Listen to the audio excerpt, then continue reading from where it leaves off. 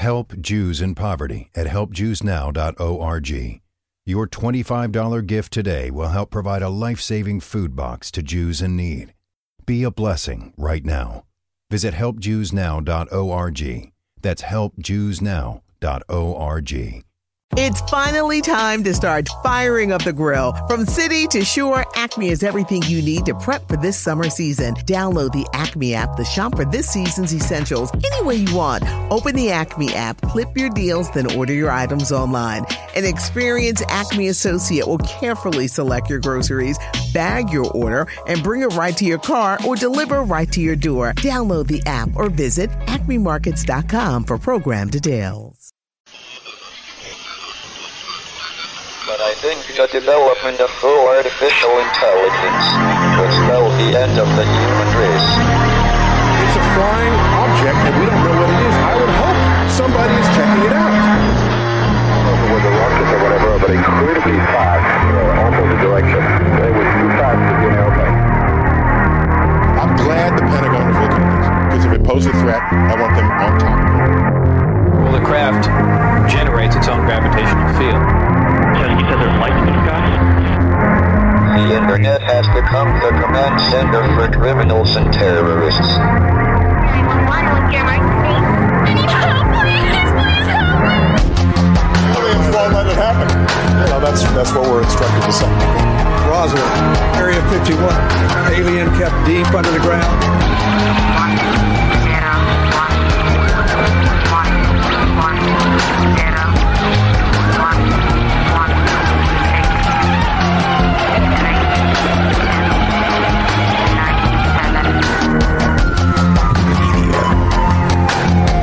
doesn't have your best interest in mind. The government is self-serving. You're here for a reason. You're listening to Troubled Minds Radio.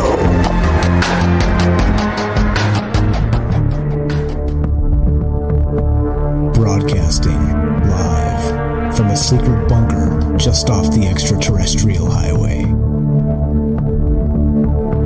Somewhere in the desert sands outside of Las Vegas. From somewhere in space-time, loosely labeled Generation X on planet Earth.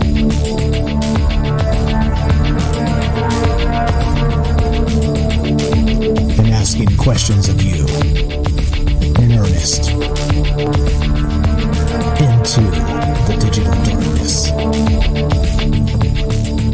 Good evening and welcome to Troubled Minds Radio. I'm your host, Michael Strange.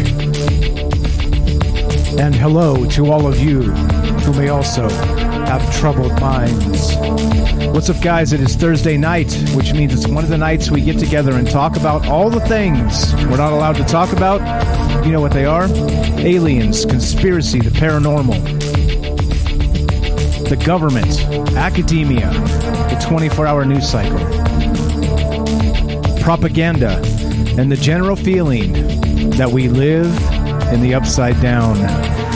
Like I said, this show's live, and we are streaming on Facebook, DLive, YouTube, and Periscope, and we are broadcasting live on the Fringe FM. And as always, we're taking your phone calls to be part of the conversation tonight, to be part of the two ways that this goes. Like I said, as you guys know, if you've listened to this show for any length of time, this show is not about me preaching to you or trying to make you vote for that guy, or I don't really care, or trying to make you religious or not religious or somewhere in between. I don't care. You be you. That's the most important thing to me. And you make up your own mind about everything because, well, we're individuals after all. And just because you get a mob of people telling you to believe a certain thing doesn't necessarily mean it's true. And so, like I said, like I've always said, this is not the answer show. This is the question show. And so it's okay to hang out. Like I always say, we're non-denominational, religious or not religious or somewhere in between. It's all fine. It's all good. And, we try to be as apolitical as possible because politics are poison poison, and this lefty-righty, the pooflinging contest, which really has everything to do with elites amassing more power and has almost nothing to do with them legislating on our behalf, which, well, last I checked, that was the premise of this entire country, talking about the United States, of course. And so, well, that's what we're here doing, to talk about all the things, like I said in the beginning there, that really don't get a lot of play, don't get enough people really considering them. And for that reason, I think it's a failure of the press, it's a failure of the media for sure, because they're always, political, pushing and pulling and making up these narratives. And then again, this Afghanistan thing is blown up, and, and that's just awful, like horrific tragedy going on over there right now. They're butchering people by the dozens, hundreds, or even thousands on a daily basis right now. And, they're doing what they do, right? So the righties are going, we told you Biden's a loser. And then the lefties are going, well, what are you going to do? You can't, getting out of Afghanistan at any point was going to be a mess no matter what, right? So I just don't know. I mean, clearly it's tragic, and tragedy is enough for me. It's not a thing that I think we should be politicizing. It's a thing, in my opinion, that we should be trying to figure out. Let's get our people safely out of there. Let's not leave people that have been interpreters and working with the U.S. military for the better part of 20 years to just get butchered in the streets. That's not okay to me. And like I said, tragic, horrific, and but this show isn't about that. We're not going to talk about Afghanistan. That's just an example of where the news media is. If you turn on anything right now, they're politicizing it, right? They're making excuses, or they're on the attack. Again, lefty righty stuff. It's just silly. It's also silly when the fact of the matter is we should all be really concerned about what's happening over there, because it seems to be a failure of many things: a failure of government, a failure of the media, a failure of leadership, and of course a failure of the rest of the world for just sitting by and allowing these things to happen. It's tragic. And that's why we talk about these things. That's why we talk about other things than what's going on there, because sometimes when you're half a world away from that, which I am, which we are if you live in the West, it's it seems like a distant nightmare. And it's been ongoing. It's an ongoing distant nightmare, just terrible. But if we think about other things, right? If we talk about other things, just in generalities, topic wise, we let our minds wander a little bit. It's okay. It's okay to speculate on some things. It's okay to be wrong. It's really okay to be wrong, and that's part of what this is all about. Part of the questions, and part of why we do the show in this format. It's okay. It's okay to speculate, and it's okay to be wrong. And we're coming into a, like I said, the post-truth world, or whatever it happens to be, is not really a happy place, not really a hospitable place for people that want to think for themselves, right? It's very much becoming just like 1984, right? With the people in the inner party wearing the dark overalls, and when they walk by, everybody shuts up because you don't want to say something that may implicate yourself, even if the thing you say is true. Even if the thing you say is right and just, it does not matter.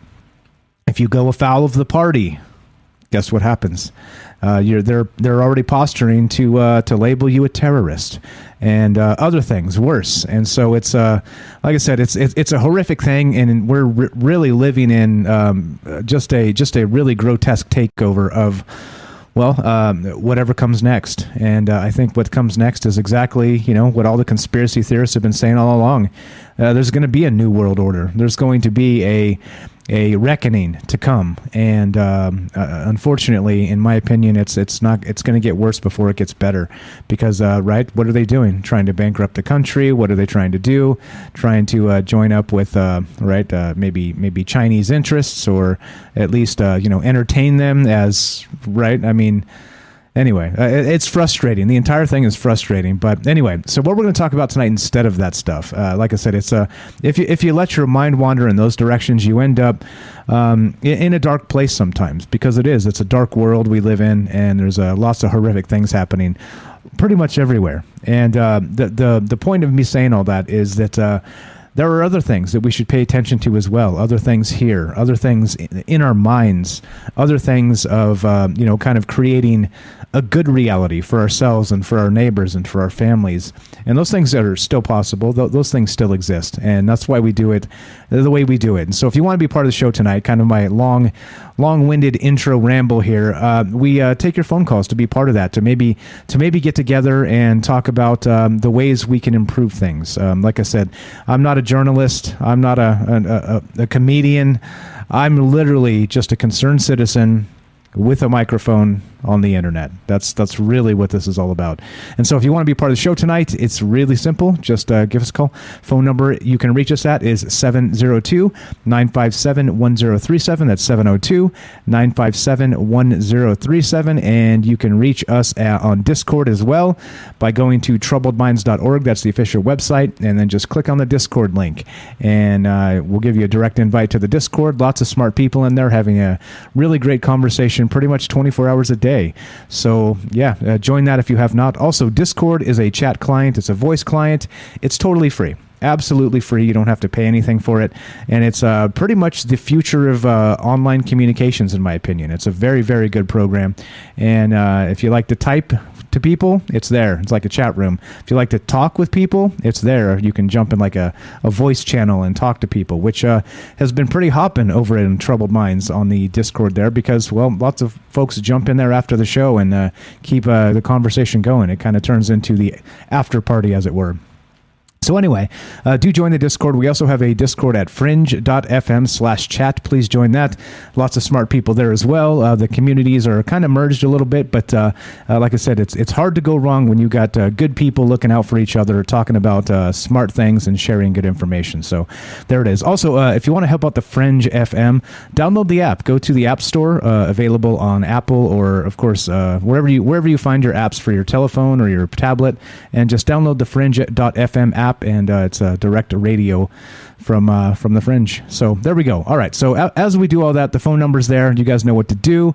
And let's do it. Let's go. Let's start. So I was looking through, as usual, and actually speaking of Discord, we have an individual by the name of Noble Kal-El. What's up, my friend? He's actually been boosting our Discord server. Thank you for doing that. And he actually shared an article a few days ago. So this is actually a submission from one of our listeners out there, one of our supporters, longtime friend of the show. He lives in Texas, really great guy. He sent this, and I saw this, and it creeped me out. It gave me the creeps. So I'm going to put this on full screen so you can see what we're talking about here if you're watching on the streams. And, well, yeah, this is the headline. Scientists grew stem cell mini brains. Then the brains sort of developed eyes. And if you look at the photograph, well, there's some weirdness to this. If we're calling these mini brains, they look like little white blobs, all right? Little white blobs. And these eyes, they say actually developed on these things. They look like weird little raisins, right? Like sticking on these brains of some sort. So anyway, this is creepy. This is extremely creepy. And we're going to get to some more of this. It's not going to be just this tonight. But if you want to talk about this in particular, this is a creepy way to start. This is a little bit disturbing, let's say. But let's read just a little bit of this so you know where we're coming from. And let's get going. So mini brains grown in a lab from stem cells have spontaneously developed rudimentary eye structures, scientists report in a fascinating new paper on tiny human-derived brain organoids grown in dishes. Two bilaterally symmetrical optic cups were seen to grow, mirroring the development of eye structures in human embryos. This incredible result will help us to better understand the process of eye differentiation and development, as well as eye diseases. Quote, this is from a neuroscientist, Jay Gopalroshan, I can't say the name, of University Hospital Dusseldorf in Germany. We're just going to call him Jay. The neuroscientist Jay says, quote, our work highlights the remarkable ability of brain organoids to generate primitive sensory organs that are light sensitive and harbor cell types similar to those found in the body. Creepy, right? These organoids can help to study eye-brain interactions, brain-eye interactions during embryo development, model congenital retinal disorders, and generate patient-specific retinal cell types for personalized drug testing and transplantation therapies. Yeah, well, there you go. If you're looking at it, this is exactly what we're talking about. This white blob that you see is a stem cell mini brain that's been created that spontaneously developed its own eyes. Not only how do they know their eyes, of course? Well, because they're light sensitive. They seem to react to light. So yes, this is creepy. I don't know. Like I said, as this begins, the conversation begins tonight. There's more to this. We're going to get to a bunch of these things, but this is stem cells. So these are human cells, of course. But what do they? Yeah, I don't know. Like this is just creepy to me. Well, what happens when it just pops open some ears and grows a little mouth and starts talking to you, right? I mean, that's a little far fetched, but how far fetched? Well, I don't know. Mick in the chat says little brain needs a hat. Right? I think so. I think Mick is right. What's up, Mick? And yeah, it's weird. This is creepy, like creepy. I've used the word creepy 3 times, but I'm not sure there's a more apt word than creepy for this, because it is. I mean, so right. We talk about on this show. We talk about all manner of things, including consciousness, things like this. And so if you're dealing with consciousness, and we're talking stem cells, so these are actually human cells, and it's developing eyes, spontaneously growing its own eyes, these little mini brains made out of stem cells. Is this thing slowly becoming conscious? Does it have consciousness built in? Is it aware of what's going on? Does it know it's like a hybrid lab-grown entity, right? Creepy. This is just yeah. So I don't know. It kind of begs some bigger questions to be asked here about this. But what actually happened with this? And they don't know that they're it's because it is stem cells, right? As many of you know, stem cells, they say, can be kind of like the generic precursor to any cell in the body. And what happens is, if now, of course, it's not as simple as this. This is like what the media version of stem cells are, is that, you take the stem cells and then you put them in a particular area, and they'll notice the area they're in, and they'll grow, to fill in the gap, right? So if you have like a spinal cord injury or something, you can replace some of the information, that's maybe been severed in like a spinal injury, something like that. And these stem cells will be able to kind of grow back the connections and possibly give back feeling in like the spinal cord, right? Things like this. So, and again, right, that's the media version of what stem cells are and how they're used, right? And some say the big debate over this is embryonic stem cells, right? Are these coming from, right, aborted fetuses in some cases, right? Which of course is the big to do, because, well, if we're harvesting unborn babies to do these things, that's horrific. And then again, some lots of ethics things happen in here. But there's another way. You can't just this is just a general basis of knowledge I have regarding stem cells, and I could be wrong. The science changes. I'm not a scientist, as you guys know. Like I said, I'm barely even a talk show host, barely, right? Because this goes 2 ways. We are talk show hosts together. But okay, so if you have comments on this or anything during the show, as you know, what we're going to do is we're going to take your phone calls. So if you have any comments on this thus far, have you heard of this?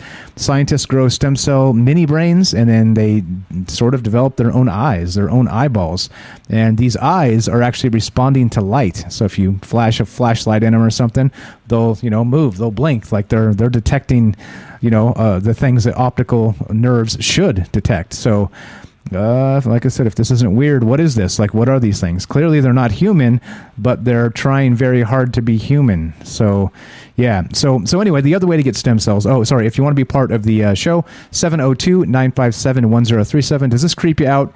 You think this is what science should be doing and what they're looking at and all the rest of this? Or, am I just, I have a weak, Michael Strange, you have a weak stomach. Yeah, that's fine. If you think that's the case, that's all fine and well. But I stand by what I said initially. This is creepy. This is creepy. Okay. There we go. So, all right. So now the other part, the other way. So not just embryonic stem cells. You can also, I'm told, you can actually get stem cells from your own body. You can scrape them from, but they're not as durable, they're not as efficient, all this other stuff, which is why the embryonic stem cell stuff is so maybe used in particular, and then two, why it's so controversial, because again, like I said, if we're harvesting unborn babies to do these things, that's just really, really, really gross. Okay, so all right, so let's keep on trucking with this. Now I'm not sure exactly what's going on here. So here we go. So here's what these things are. Brain organoids are not true brains, all right, as you might be thinking of them. They are small, three-dimensional structures grown from induced pluripotent stem cells harvested from adult humans. There you go. So these aren't embryonic stem cells. They're actually harvested from adult humans and reverse engineered into stem cells that have the potential to grow into many different types of tissue. So this is the other way to do it, right? So this is not the embryonic version of stem cells. Also notably too, there's these things called, I can't remember what they're called, but stem cells are also known to be wildly unpredictable. And so the reason why I say that the media version of stem cells and the rest of this is, it's like the miracle of the future. You put the stem cells in, and and the arm bone's connected to the shoulder bone, and then you can fix things that are broken, right? That type of stuff. That's the media version of stem cells. There's a horrific version of stem cells, and I can't remember the name of the thing, but there are cases where they put stem cells in, right? They grow them in labs, or they put them in human bodies. And the little stem cells, sure, they fill in the gap of what needs to be filled. However, they end up with growing little pieces of their own hair and teeth. Yes. So let's say the arm bone connects to the shoulder bone, and you got like a horrific shoulder injury, and you put some stem cells on there. It may do some healing and bridge the gaps of whatever nerve stuff was damaged and that type of thing. However, that spot also might grow its own hair and teeth. You see, like I said, wildly unpredictable. It's sort of a really one of those areas of science that's gets a lot of credit for, like, medically this is going to be the future, but then there's still a lot of problems that they're encountering that they can't really quantify for. So creepy stuff, and that's about the extent of what I know of stem cells. But I do know that like I said, the media likes to prop it up as the next generation of medical breakthroughs, when still is probably not the case. This may be far off. This may not even be the way we're going to go medically in the future, with Neuralink and all this other stuff coming up too. But anyway, so brain organoids are not true brains. Here we go. So in this case, these stem cells are coaxed to grow into blobs of brain tissue without anything resembling thoughts, emotions, or consciousness. How do you know? Did you ask it? It doesn't have a mouth and it can't answer you, but its eyes are actually responding to light. So, weird. Anyway, such mini brains are used for research purposes where using actual living brains would be impossible, or at the very least, ethically tricky. Testing drug responses, for example, or observing brain cell development under certain adverse conditions. This time, the neuroscientist here and his colleagues were seeking to observe eye development. And yep, you got it. They got it. They got it. In previous research, other scientists had used embryonic stem cells to grow optic cups, the structures that develop into almost the entire globe of the eye during embryonic development. And other research had developed optic cup-like structures from induced pluripotent stem cells. Rather than grow these structures directly, Jay and his team wanted to see if they could be grown as an integrated part of brain organoids. This would add the benefit of seeing how the two types of tissue can grow together rather than just growing optic structures in isolation. Quote, eye development is a complex process, and understanding it could allow underpinning the molecular basis of early retinal diseases, the researchers wrote in their paper, which is fine, right? Like I said, you don't just magically get better through science. You have to do the work. You have to do things like this. But like I said, I still don't retract that I said it was creepy, because I'll tell you what, it is creepy. So this article in particular got me thinking, right? So we have these little mini brains being developed with stem cells, and they spontaneously grew their own eyes. Not only that, these eyes are actually responding to light, as I said there. And, well, it got me thinking, right? What about human eyes? Is there some other weirdness to human eyes? And is this, other than some disturbing questions here, are these things conscious, right? As they say, well, they're not. Well, how do you know? Like I said, did you ask them? But, other than disturbing questions like that, I got to thinking about, what about eyes? And right, it's been long said that eyes harbor all kinds of different weird stuff. You know how you're being watched, and you know you're being watched even though you don't really get it? Well, that's what's on my mind tonight. We're going to talk about more of this. This is Troubled Minds. I'm Michael Strange. 702-957-1037. Don't go anywhere. More after the break.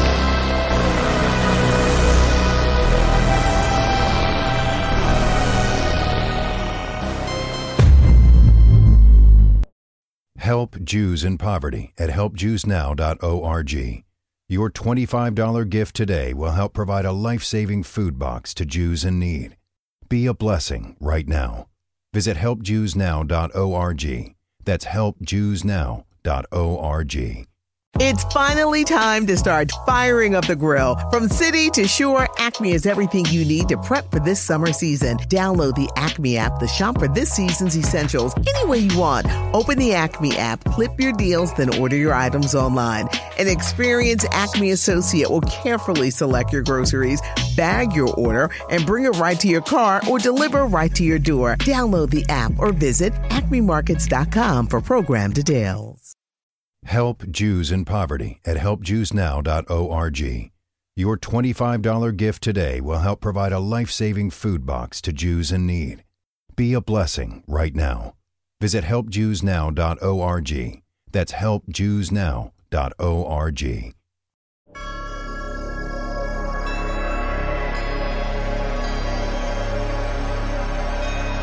All right, welcome back to Troubled Minds.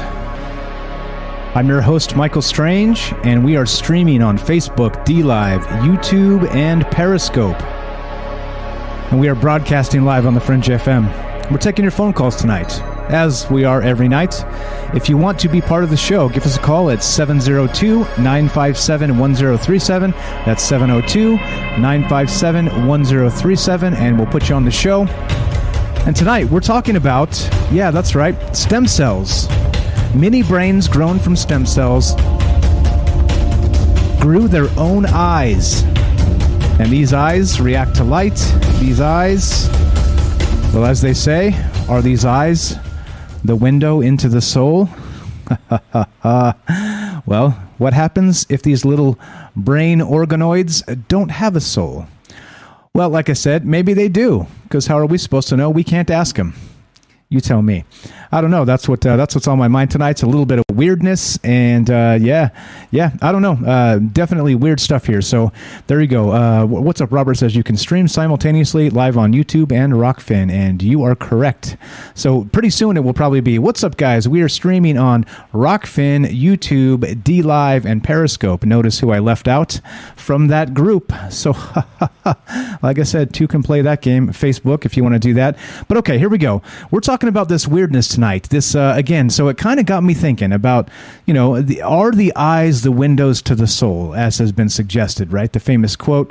And not only that, is there more to human eyes than it seems to be, more than they let on, right?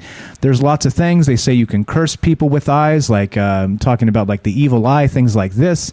It kind of got me thinking about not just the evil eye. What about if there's an evil eye? Is there like the benevolent eye or something to this effect?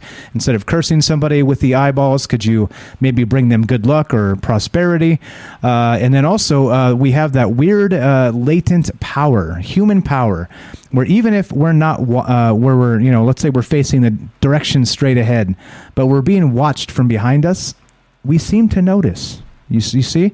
So it can't be eyes in the back of our head noticing this. Clearly, there's some sort of sensory input that's happening because somebody's looking at you with their beady little eyes. And I say that because I have beady little eyes. I'm not really calling you that. But anyway, that's what's on my mind tonight. There's a lot of weirdness with this, and not just the stem cell stuff and the growing eyes on these little brain organoids. There's more to this. And so we're going to talk about that as we go, but we're taking your phone calls, as I said. So here we go. We're going to do this. We have, let's see, what do we have?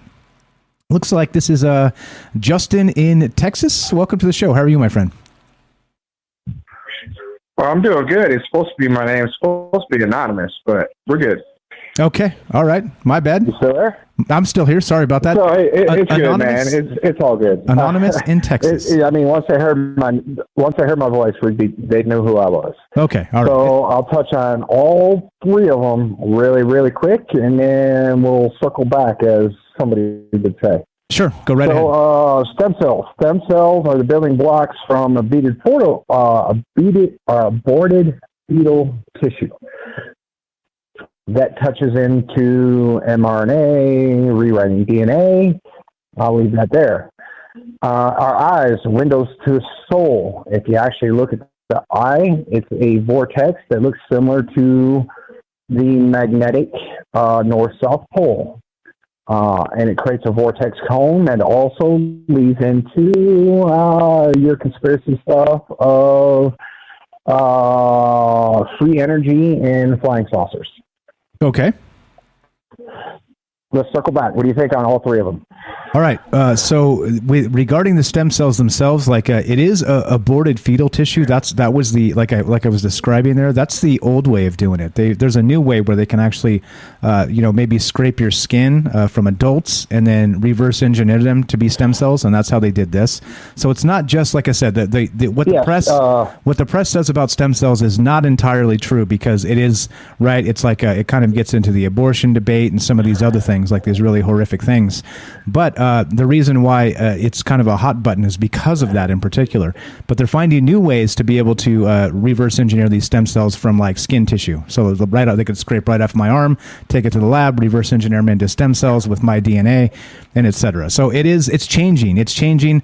But I do think that it's not the same thing. It's not the fetal stem cell stuff is a different thing entirely. They're more powerful because, of course, they're just like kids grow like a weed. It's the same sort of idea, right? These things are just super powerful versions of stem cells. But okay, so it's two different sciences tied into one. So you have stem cells, and then you have the rewriting of DNA. Like you explained, back when we went to school, how we would crossbreed plants to get certain plants. So we transplant a rose with a blueberry bush tree that was barely growing, and say the blueberry bush, and put it on a rose tree that's fully bloomed, and now we got roses and blueberries. That's the crossing of DNA. Exactly. And that kind of puts it back to a bunch of people that are totally against the whole DNA thing, and I kind of agree with them, like the way science is and stuff like that. But can we circle back to something completely off subject? Sure, go right ahead. What's your thoughts about what's going on right now with every portion of Europe hating somebody they welcomed for winning? Completely unrelated. You have England, you have Germany, you have France, you have Spain, and actually the entire G7 right now is having a meeting minus the U.S. about what's going on. What's your thoughts on that? Well, my thoughts on that are that just geopolitics are just a giant crap show, and unfortunately, they're using, again, like we have all this refugee crisis coming out of Afghanistan now. But whose fault is that? I mean, like this is part of the issue with all of those things. It's like they like to point to particular things and say, "Oh, but look, now this is a problem." Well, okay, but the reason it's a problem is because you jerks made it a problem, right? It's not like it wasn't a problem before that. They were different problems. It's like they're always creating crap. Sorry about that. We just had the phone line drop, so I'm going to keep talking here while we dial back in. Sorry about that, my friend. Hold on one moment, and I'll dial back in and get you on. Don't go anywhere. So you probably can't hear me, but okay. So as we wait here, we got Anonymous from Texas, and we're going to get him back on the line because the phone line dropped perfectly right when I was having a conversation with him. But all right, so we're going to keep on doing that and doing our thing in just a moment. But we are taking our phone calls if you want to be part of the show tonight. 702-957-1037. That's 702-957-1037. Sorry about that, my friend. The phone line dropped off right in the middle of the conversation. Are you there? Yeah, I'm still here. Okay. So what I was just saying is that like a lot of this stuff, it seems not just manufactured. It seems like they're creating these problems. I don't know if it's directly, intentionally. It sure as hell doesn't seem like they're not trying to create or trying to stop these problems. That's what I'm saying. So I'm with you in that it's backwards. Solution? What's that? Problem solution. Let me create this problem and give you the solution that I pre-planned for it. Problem, reaction, solution. Yes, sir. The dialectic, they call it. Yes. The Hegelian dialectic is what that's called. So I'm with you, man. It's weird. It's unfortunate that that's the way the world is, and like I said, geopolitics is just kind of a joke at this point. But okay, so what about this now? Let me ask you a question. So we're talking about these little organoids, and they're growing these eyeballs, spontaneously growing eyeballs. Do you think, like I was describing as we started, that there's like a latent power in the human eye? Meaning, they said that you could curse people with sort of like the evil eye, or how if you're being watched, even though it's not within the senses of your own eye and vision, if you're being watched behind you, you sense it somehow. So it's almost like the power of people's eyes can actually kind of tickle you, right? That sort of thing. Do you think there's something more to that than what's going on? I agree with that. And I forget I can't remember off the top of my head, but the Indian people, Hindus, the third eye. The third eye, you can see what's behind you, in front of you. You can sense danger before it's there. Sort of like the spider tingle. Right, exactly. Or the spider sense. Yeah, right. Yeah. Yep. Yeah. So you think there is? You think there is something to it? It's like we're able to detect that. So if we're able to detect it, does that mean something specific is actually coming out of the eyes, like maybe laser beams as such that don't do damage clearly, but they're kind of like the power of the gaze? Do you think there's something to that? Well, yeah, the power of the gaze works. I mean, we were all kids and teenagers once before, and you look at somebody and they look at you and you're like, hey, and they're like, hey, with not saying a word, and then something happens after that. Like, the power of vision is a real thing. But as far as laser beams and Superman, that's comic book stuff. As far as we know, I mean, it may be real, but as far as we know, that's comic book stuff. Right, exactly. So what Matt says in the chat is the caller's got it right, that it's more like the third eye, like we're able to detect these things based on eye. Yeah. Okay. All right. So what else? What else do you have on this stuff? Well, I truly believe that our sight, our vision, our mind is all being dumbed down by technology.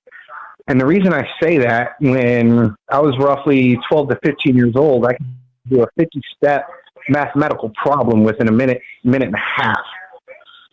Kids nowadays couldn't do, a 23 by 275 long division without a calculator. They are purposely dumbing us down and making us rely on technology instead of unlocking the human brain. The human brain, Einstein was only estimated to use maybe 15%, along with Tesla, the original Tesla, not the Tesla vehicles, and a bunch of other main mind geniuses. We're only supposed to use, at best, 20% of our mind. You ever seen the movie Lucy? What would happen if we could unlock 80% of our mind? That's a good question. I've never seen that movie, but what happened? Were they able to fly and stuff? So no, Lucy was given basically medication, stuff like this, and it unlocked her mind. It's the same female that plays Black Widow. I forget her name. I can't think of her. Scarlett Johansson. Her name, but yes, she plays in a movie called Lucy, and she unlocks her mind, and she starts to get the ability of telekinesis and the ability to read minds and stuff like that. And essentially, she becomes a mutant. Actually, but I mean, now that you say that, I've seen that. I've seen that movie. 20% of her mind.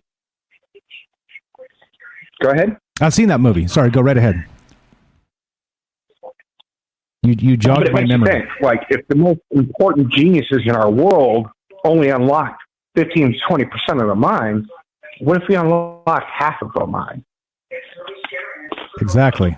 Is it planned that they're dumbing us down and making us rely on technology? Like, how many people nowadays, these millennials, could drive 100 miles away without getting lost, without their Alexa and their Google? Now, easy. So this is the thing too. I want to be clear about this. I don't think it's like a generational thing. Like I don't think it's the fault of the generation itself. I think it's the fault of the technology. And I also don't believe that there's a sweeping statement we can make about millennials. There's some pretty brilliant millennials as well. I just want to make sure that. Just want to be clear about that. I'll agree with that. It's more of. It's easier to rely on a crutch than it is to get out on your own. Right. Well, exactly. But so it's the technology that's typically not just dumbing down one generation, all generations at this point. It's unfortunate, but yeah, that's where we're at. I'm with you 100%, man. We got to keep on trucking here. So can I get a final thought or two even before you take off here? Final thoughts. I truly am afraid to see what's going to happen in the next 6 to 8 months, not only in the U.S., but the entire world, with all the droughts and the crop devastation, mass inflation, and everything else. But that's just my thoughts. Amen to that, brother. And that's why we do this, right? Kind of to talk about these things and keep them on the top of our mind, because there's important things happening in this world. And smart folks like you are going to hopefully be the answer to some of these. We're going to get together and keep talking and thinking, and hopefully we'll have a solution here. At least be able to inspire the people that will maybe make those solutions. So thank you for the call, my friend. Anonymous from somewhere out there. I appreciate it, my man. All right, thank you. Thanks a lot. Have a great night. Appreciate you listening. Thanks for calling. There you go. Simple as that. If you guys want to be part of the show, as you know, we're not. A lot of radio shows are like, no, we did a bunch of work here, and we got a narrative to get through. Yeah, I mean, if we don't get to it today, we'll get to it tomorrow or whatever. So it's not really that big a deal. If you guys want to derail a little bit, you're welcome to. Just don't intentionally hard derail just for the sake of it. But like I said, we've got time for you, and like I said, the conversation goes two ways. If you have other things on your mind tonight, we can kind of kick those back and forth as well, as you saw right there. So back to the phone number if you want to be part of the show. It's 702-957-1037. That's 702-957-1037. Join the Discord at troubledminds.org, and we'll put you on the show. Just hop in the caller queue, and there we go.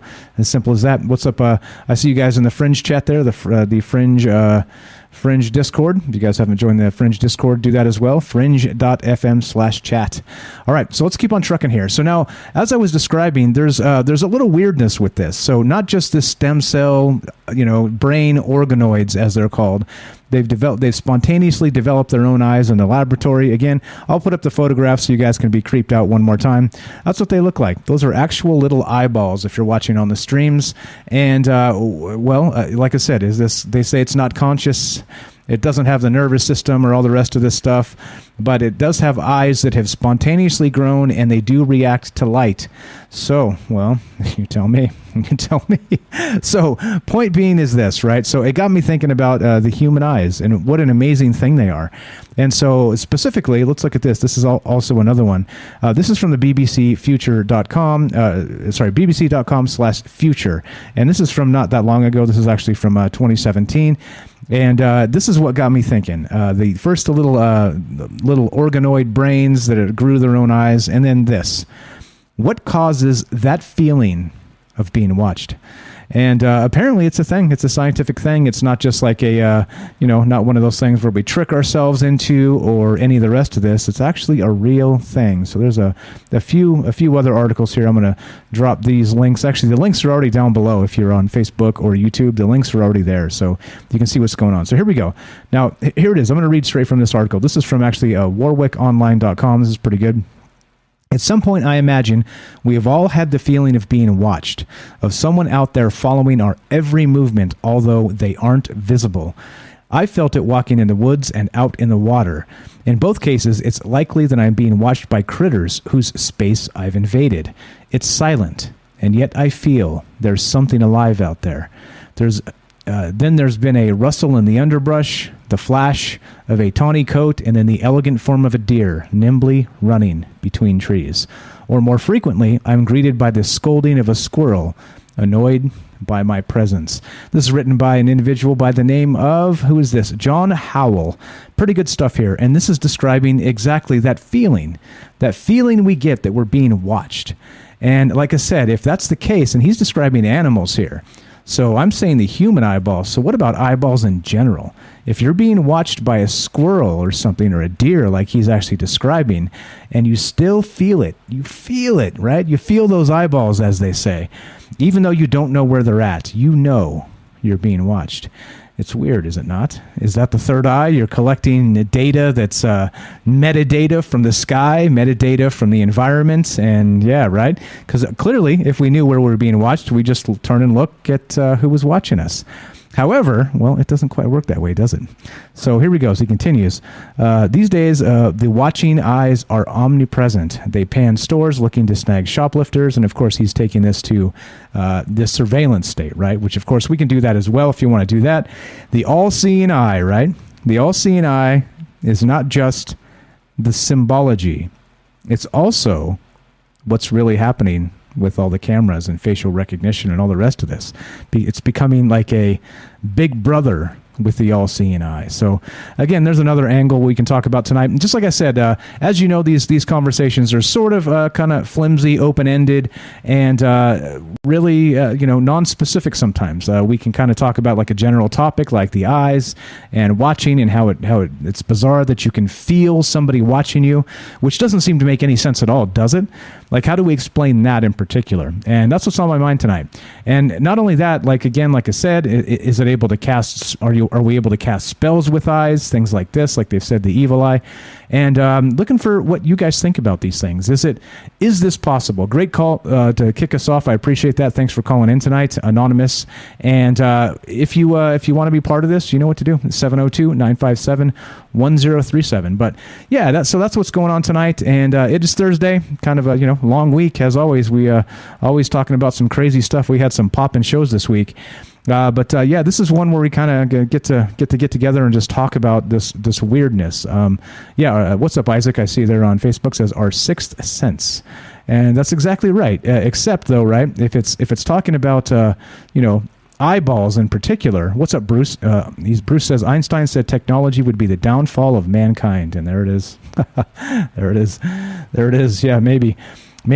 So here we go. I don't know. And that's what's on my mind. Is there like a latent power to the eyeballs, not just the human eyes, as we saw here, maybe animals?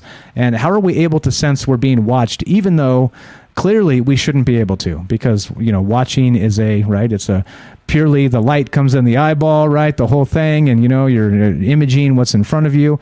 It doesn't seem that we should be able to alert somebody that they're being watched just simply by watching them. And yet, it is a thing. It is a thing that actually happens out there. So I don't know. That's what we're talking about tonight and considering. And why do you think that is? Like we've described here, is there a third eye? Is there a sixth sense that allows this to happen? Or is it some maybe actual, let's call it like a spiritual magnification of the window to the soul, right? As they say, the eyes are the windows to the soul. And maybe that's why. Maybe our soul is reaching out through our eyeballs of such, and that's what's doing the tugging, right? And letting people know they're being watched. Who knows? Again, like I said, it's only me, and if I'm only speculating with myself, well, things get dull really fast. But if you call, like that first call we had, and kind of take things a little bit here, there, or everywhere, then the conversations can get spicy. So there it is. And let's see, what do we got? Where are we at time-wise? I think we're okay. Yeah, totally good. All right, so that's what's on my mind tonight. We're talking about these little organoids that were created by stem cells, and they're creepy. All right, they're creepy. They've spontaneously grown their own eyes, and they react to light. So, like I said, it got me thinking about the human eye, and how come there's all these weird anomalous things, and is there some sort of, maybe we're able to reach out with our soul through our eyeballs, as they say, meaning that, the eyes are the window to the soul. I don't know. You tell me. I have no idea. If I had answers, I'd just read you the answers and the show would be over. But I don't. I have questions. And if you want to be part of the show tonight and you have a theory about any of this, I'd love for you to call. 702-957-1037. That's 702-957-1037. This is Troubled Minds. I'm Michael Strange. Don't go anywhere. More after the break.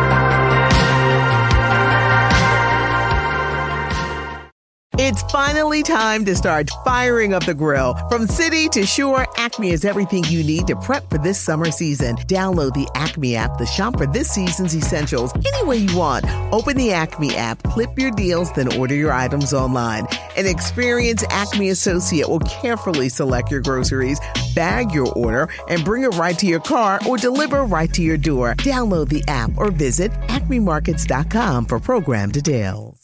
It's finally time to start firing up the grill. From city to shore, Acme has everything you need to prep for this summer season. Download the Acme app to shop for this season's essentials any way you want. Open the Acme app, clip your deals, then order your items online. An experienced Acme associate will carefully select your groceries, bag your order, and bring it right to your car or deliver right to your door. Download the app or visit acmemarkets.com for program details.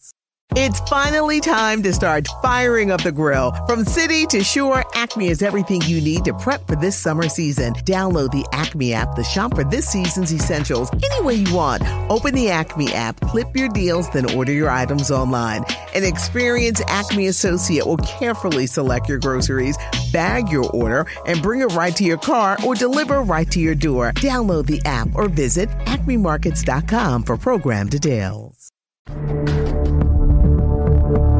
Broadcasting live from a secret bunker just off the extraterrestrial highway. Somewhere in the desert sands outside of Las Vegas.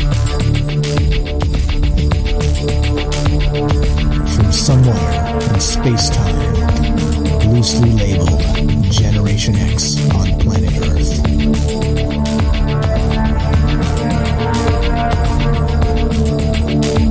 And asking questions of you in earnest into the digital darkness. Good evening and welcome to Troubled Minds Radio. I'm your host, Michael Strange, and hello to all of you who may also have troubled minds. This show is live. We do it Monday, Tuesday, Wednesday, Thursday at 7 p.m. Pacific, and we talk about all the things we're not allowed to talk about. You know what those things are? Aliens, conspiracy, paranormal, the government, academia, the 24-hour news cycle, propaganda, and the general feeling that we live in the upside down. We are streaming on Facebook, DLive, YouTube, and Periscope. We are broadcasting live on the Fringe FM And we're taking your phone calls. If you want to be part of the show, the number to call is 702-957-1037. That's 702-957-1037. And we'll put you on the show. We also have a Discord rolling. You can go to troubledminds.org and click the Discord link. You get a direct invite. Discord is a chat client. It's a voice client. It's totally free if you have an internet connection to use, and it's amazing. So if you haven't joined the Discord, please do. Also join the Discord at fringe.fm/chat.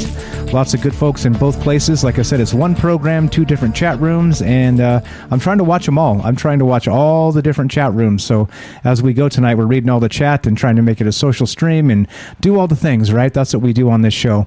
And yeah, that's what's going on. So let's keep on trucking here. There's more. So as we started tonight, as you'll see, we got James on the phone and we got Rohan on Discord here. We're going to go to these guys in just a sec.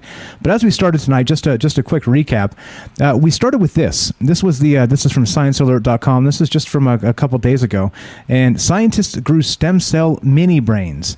Then the brains sort of developed eyes. Okay, so just real quick. So mini brains grown in a lab from stem cells have spontaneously developed rudimentary eye structures, scientists report in a fascinating new paper on tiny human-derived brain organoids grown in dishes. 2 bilaterally symmetrical optic cups were seen to grow, mirroring the development of eye structures in human embryos. This incredible result will help us to better understand the process of eye differentiation and development, as well as eye diseases. All right, so that's what's on my mind tonight. There's a photograph. If you're watching the actual stream itself, they look like little dough blobs with like little raisins for eyes or something, and it's kind of gross because it's stem cells and it's just a little gross, right? I mean, yeah. So it got me thinking, right, about this, the olfactory senses and eyes themselves, and the terms that are actually like, as they said, right, the all-seeing eye, right, the third eye, about the maybe the evil eye, things like this, right, about knowing you're being watched when you really have no business knowing, like what kind of power actually resides in the eyes. And I think it's a fascinating conversation, and looking to hear from you. So let's go to James. James in Michigan. Welcome to Troubled Minds. How are you, my friend? I'm good. Really interesting topic, personally as well as just in general. Okay, which would be why? I know why, but you can tell everybody. Why? Yeah, well, because I'm legally blind, and the cause for that was actually an underdeveloped or a damaged optic nerve bundle, basically, when I was born. So the fact that this happened in this experiment, I mean, I know that they're not the same exact thing as a regular brain, supposedly, or however that goes, and I don't know the science that well, but it's still just interesting that happened. But it just made me wonder about the implications for ways to repair eyes in the future, and optic nerves and all that kind of stuff. Exactly. I think that like that type of stuff, again, like I said, we can't discount the medical victories that may come from this. This may be a way eventually to maybe repair exactly what's wrong with people's eyeballs out there that are having, maybe have had issues from birth, or maybe had like accidents where they maybe lost their vision or partially lost their vision.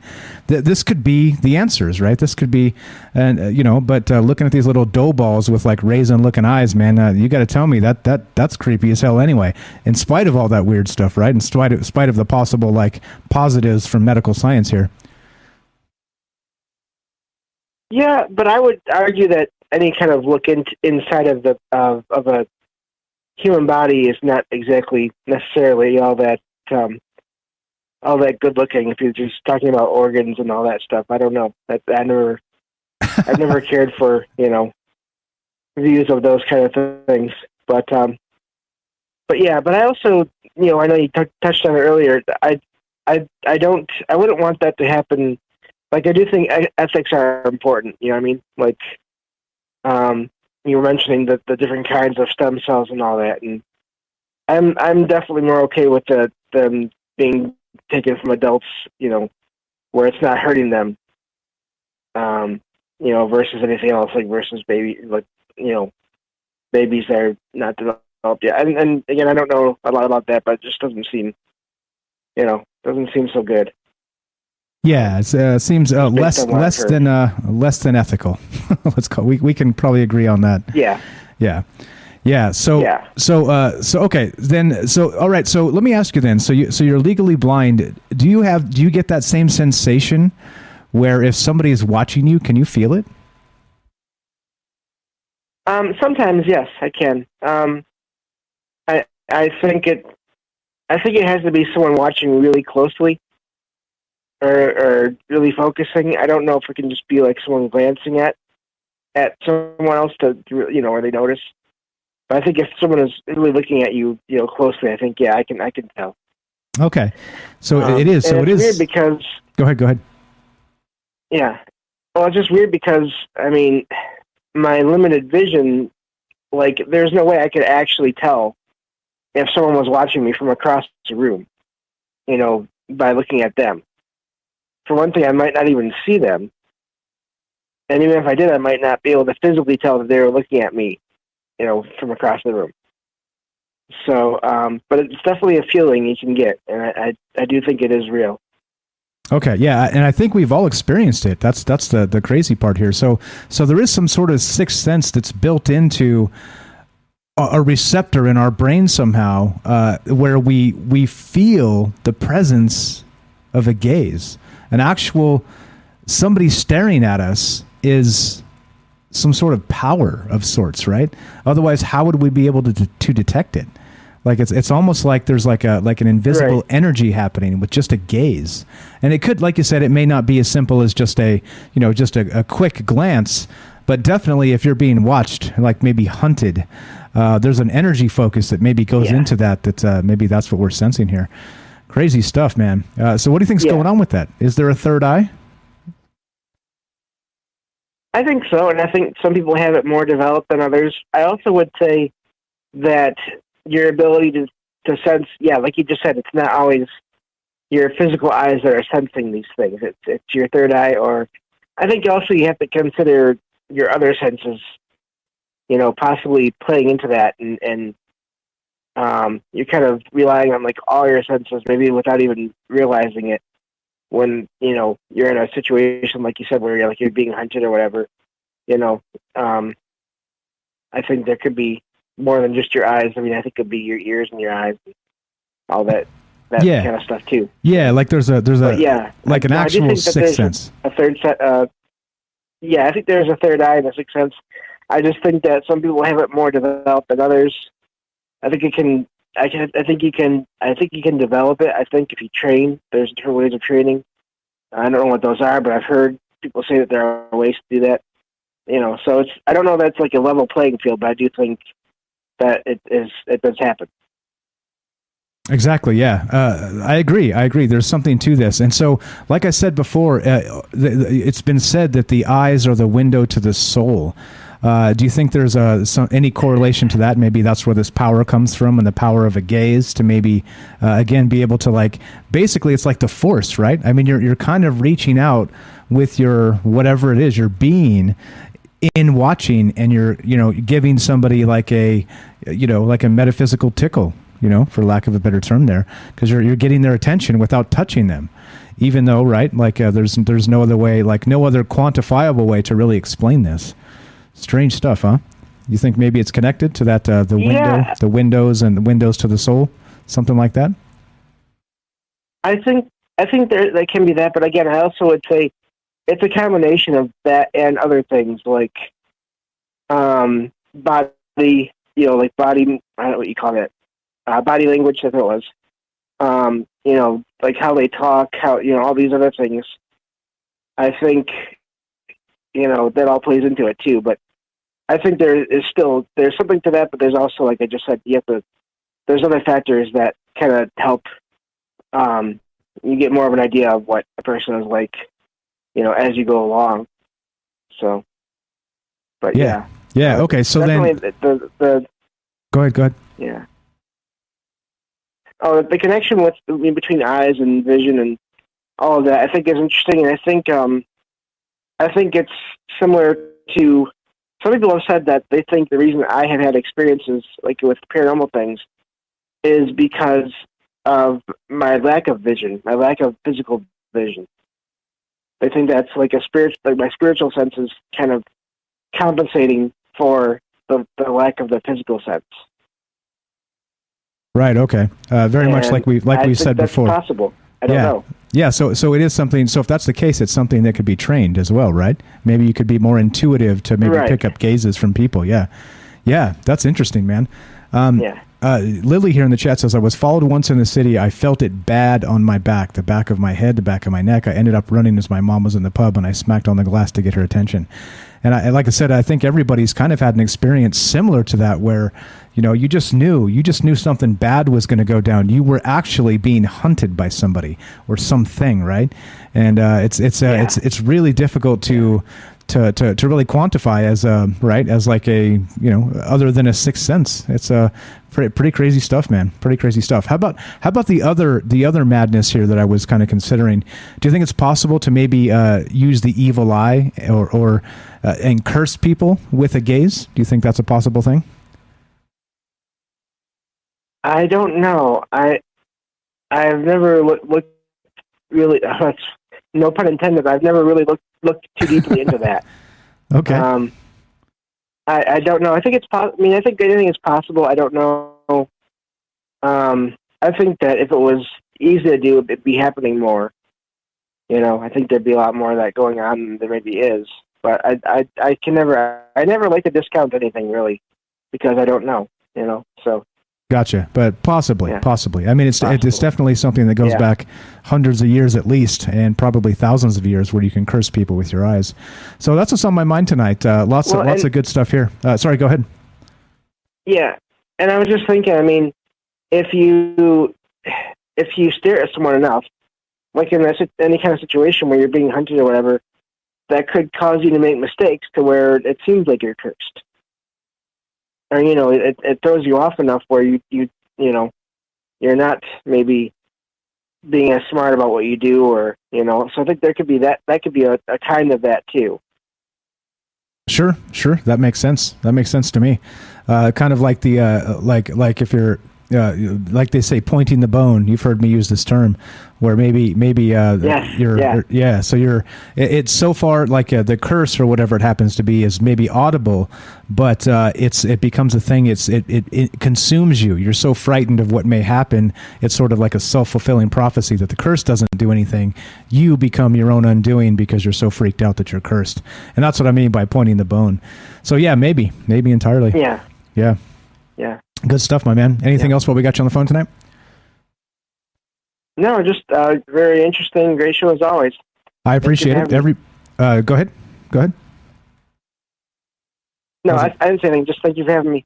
Okay, thanks for calling. Everybody follow Salcedo Paranormal. This is James from that paranormal podcast. He does a couple 3 streams a week, and you can find him at I think it's podbean.salcedoparanormal.com. I think that's it.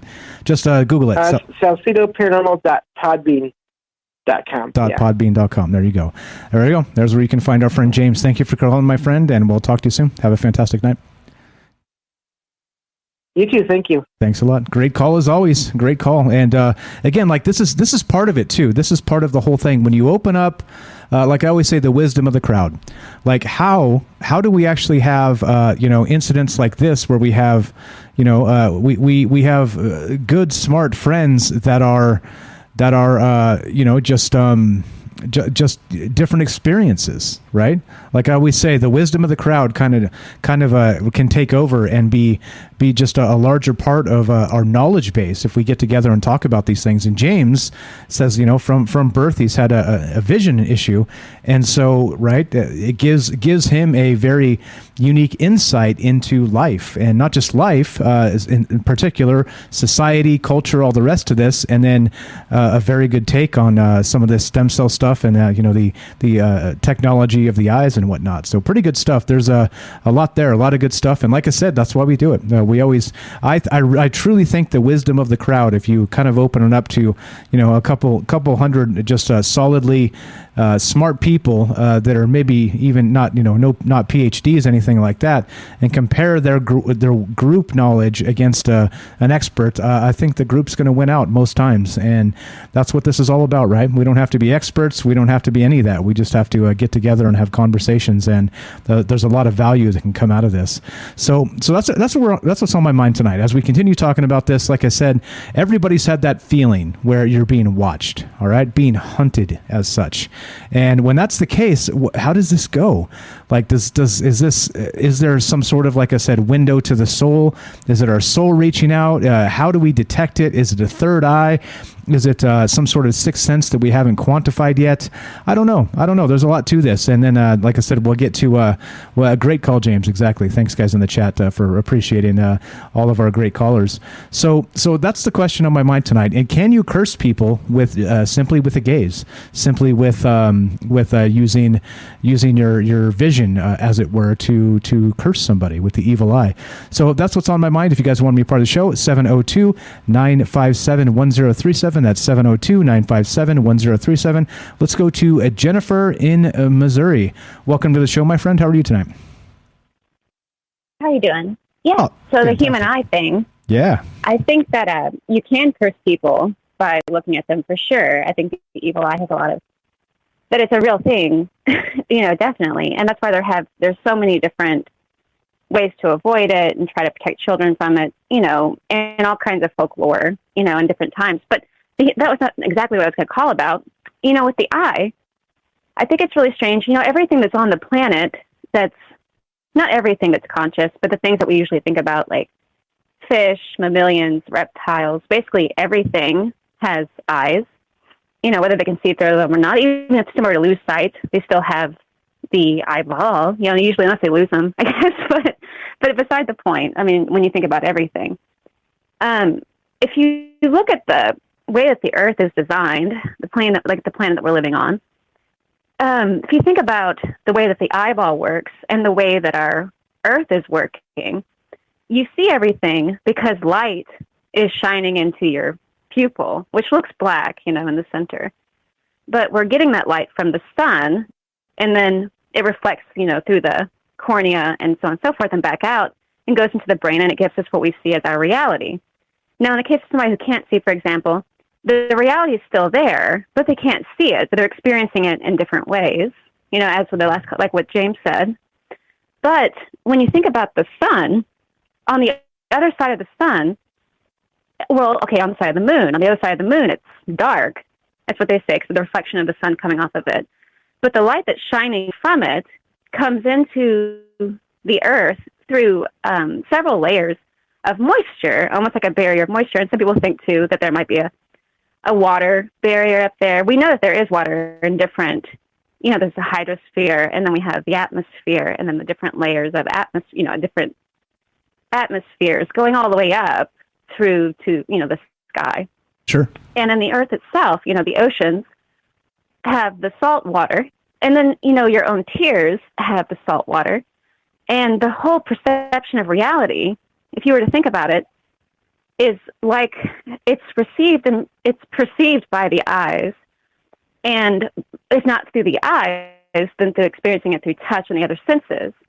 So I think that's what I think the power of the eye could have to do with, is because there's a reflection of a macrocosm thing going on, where our universe outside of ourselves is reflecting the same experience that we're having inside of ourselves. Like the whole perception of our reality is coming purely because we're seeing. If you were to suddenly go blind or be stricken blind, it would be, for most people, really terrifying. They would have a hard time adjusting. If they were born that way, they would learn how to use all their other senses. But I think there's definitely power in the human eye to curse people by, you can feel it. Animals can feel it too. And they can always, they usually can, not always, but I mean, in some cases, like if they're being very careful, like prey animals, like deer, have to have that sort of caution where they're paying attention a lot more. I think that's why I've noticed children do that too. Like for some reason, children kind of tell, like if you're watching a child, like your nephew or somebody, while they're playing, say from a window, they'll sometimes just turn around and look at you. Exactly. It's really strange. Yep. But yeah, or, you'll be sitting like in a class or something, or maybe, in a store or library or something like that, and everything's real quiet. In quiet atmospheres like that, where you're kind of zoned out on your own, and you kind of feel something, you turn around and look, and there is somebody looking at you, or something, or they'll try to get or you look at them and they were looking up and they look away or something. It doesn't really, but I think that it is strange, and you can sense it behind you. Besides that, though, I think that there's really the oddness of the light from the sun shining through the atmosphere, bouncing through the light like bouncing through the water. I mean, like an aqua lens, so to speak. And then we have that heat too. I mean, it's like it says all of it's kind of reflecting the same sort of thing. Like the inner world and the outer world are acting identically in that way. Like, it's really odd. So it's like we're, I don't know, the eyes of the world, that kind of thing. Interesting. That, the eyes of the world, and then the eye of the world itself as one giant eye, which maybe with that one eye thing possibly could have to do with, is because it's like the one eye of God. But then they have the stories of Odin, where Odin sacrificed one of his eyes. But he's not the only god who did that. You have the case of Brahma, I think it was Brahma, or I think it was, who also sacrificed, or didn't sacrifice like willingly, one of his eyes, but he lost one of his eyes. And it's really interesting. A lot of people think that the dead eye of Odin, or the Wotan or whatever, is the moon, and the other seeing eye is the sun. So there's all these different mythos, too, about the eye that's really strange. He sacrificed the eye, supposedly to gain the secrets of the runes. Anyway, that's all. I'll let you go. I can hear the music coming on. You know what that means. Jennifer, you're the best. Fantastic call. I love the idea. I'll talk about it when we come back. Jennifer from Missouri, amazing call as always. Thank you for listening. Thanks for calling. We'll talk to you soon. All right. If you want to be part of the show tonight, as simple as that. Look at all the amazing, smart people we get calling in. This is Troubled Minds. I'm Michael Strange. We're talking about the evil eye. We're talking about the gaze. We're talking about, is there power into the human eye? You tell me. One more time, 702-957-1037. Don't go anywhere. More Troubled Minds after the break.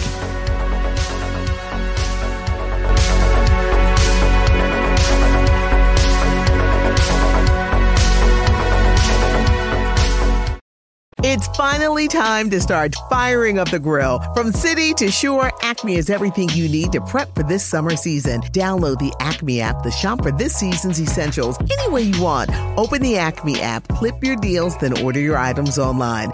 An experienced Acme associate will carefully select your groceries, bag your order, and bring it right to your car or deliver right to your door. Download the app or visit acmemarkets.com for program details.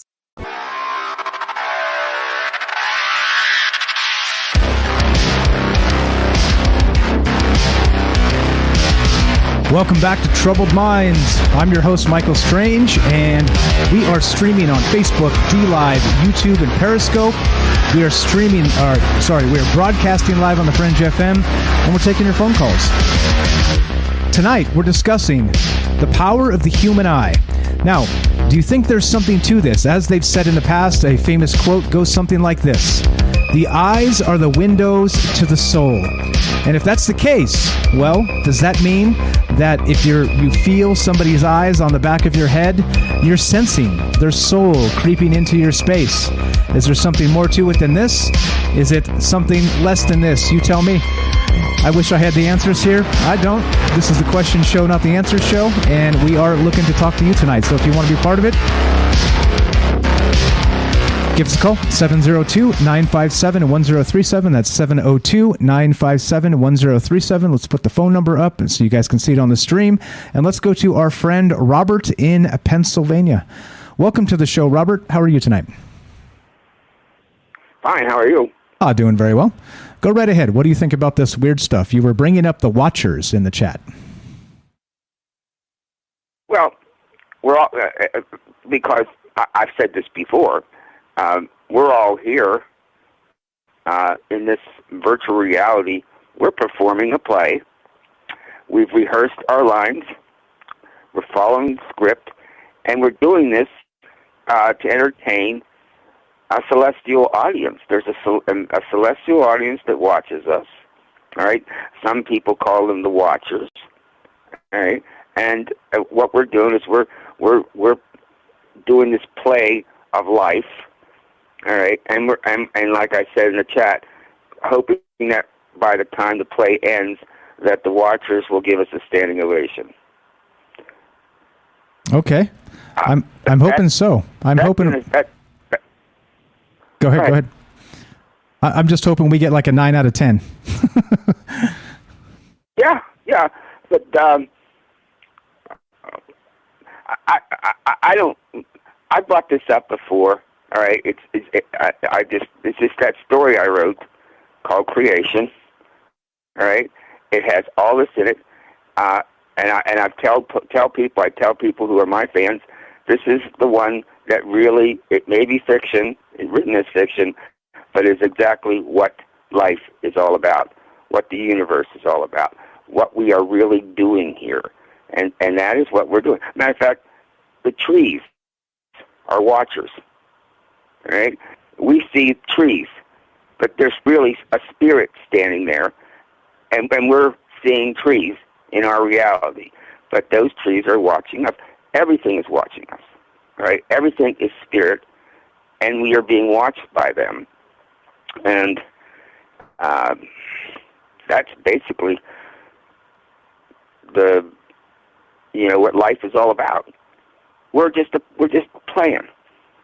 We're just entertaining a bunch of other souls, because that's what life and reincarnation and the whole business is all about. It's the only thing to me that makes any real sense whatsoever as for why we're even have this life at all. Yeah, that makes sense to me. It's interesting the things you're saying too. Very much what Jennifer was saying as well. Like this is a shared experience, and maybe we're kind of taking in some of the information, but it's not. We can't get it all because it's too much for one person. But because we're connected somehow in this same whatever this is, you want to call it a simulation or something like this. Maybe that connection is what kind of makes us sense the watchers. You know what I'm saying? Regarding the watchers, there though, do you think that there's any correlation to like maybe a guardian angel, that type of thing? Do you think that there's something similar in that vein, or do you think it's not related at all? Certainly in a religious context. All right? Sure. You can call them guardian angels if you want to, but they're not really guarding anything. They're watching. They're trying to appreciate the play. They come to be entertained. That's what they're there for. But other people will see them as guardian angels. All right. Right now, we're having a virtual watcher fest with you. Everybody in your audience is watching you. All right, and you can't see us, can you? No. We can see you, but you can't see us. You were correct. 100%. I cannot. All right. So meaning what? But I can't feel your gaze, though, right? Now, here's the weird part, right? So if we were living in a simulation, I should be able to feel your gaze, right? Sorry, go ahead. We're here for the same reason, to be entertained, all right? You're performing something that is your life, all right? And we are watching it. And you just like watchers, but you can't see us, but they, like the watchers, they can see us. And you can't see us, but we can see you. I don't want to get off my track here, but it's basically the same principle, right? You can't say that what we're looking at is real. We're looking at a screen. We're looking at a man who's got a microphone in front of his face, right? Who is somebody who has drawn us in to the play he's performing. You can hear our voices when we call. You can see our words when we chat, but you can't see us. So are you saying you were the watchers? You're creeping me out, man. We are. We are imitation. We are poor imitations of the celestial watchers. That's what we are. And there's another area I would like to see if you would go into sometime in a future show. Have you ever heard of what's called a walk-in? Yes. Where it's like a temporary, like a soul kind of dips in and dips out to kind of take you over for like 30 seconds. They kind of come and go super fast. Well, it's a little more complex than that.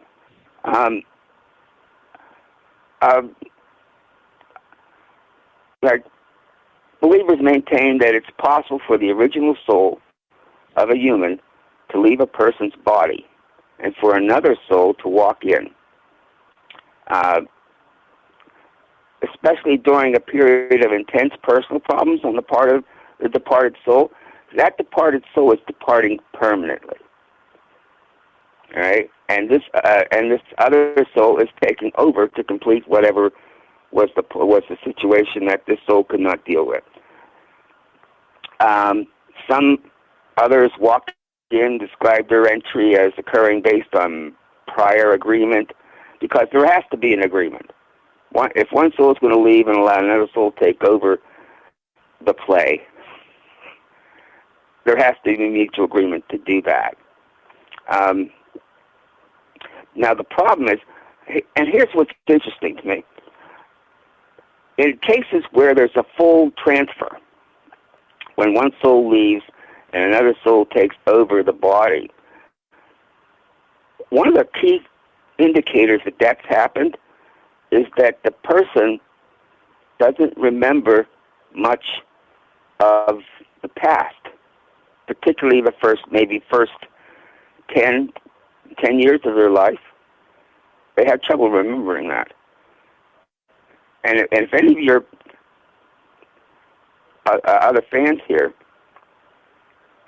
ever have a problem remembering the first, instances of the first years of their life, there's people who can remember completely, almost completely, the first 10 years of their life. Of course, the first couple was not something that they remember, but I'm saying their childhood.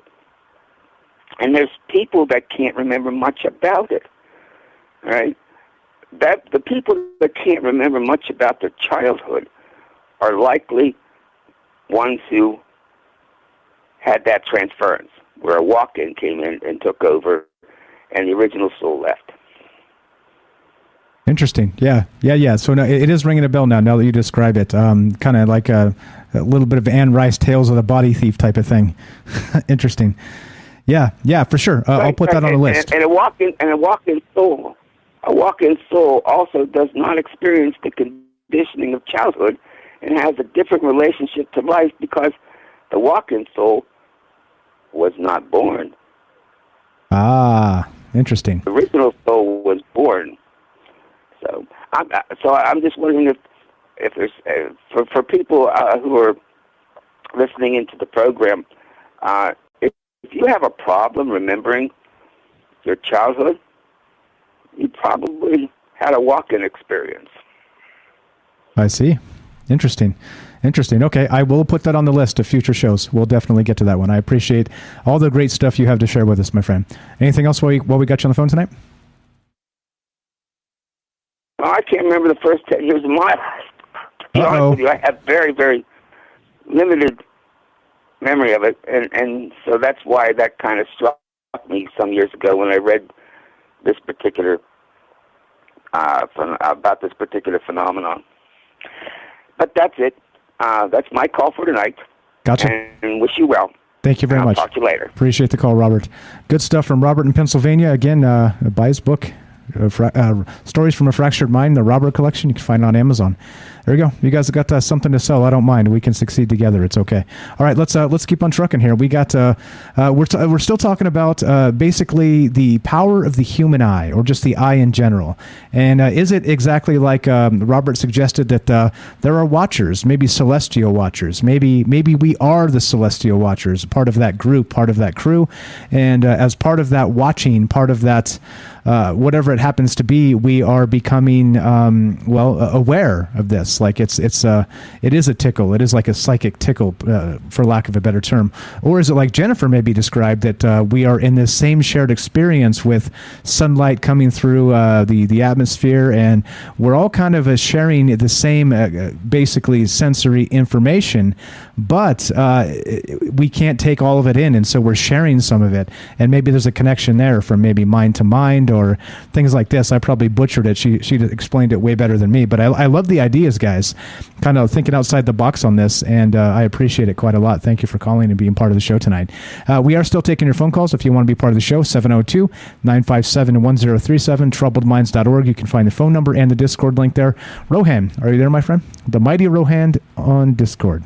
I know it's about a 30-second delay. Hey, look at that! You're on the game today. What's happening, my friend? How are you? On it. Yeah, I'm listening to you in the right place this time. Nice. Yeah, I'm good, man. Nice. Damn government. I'm good. Yeah.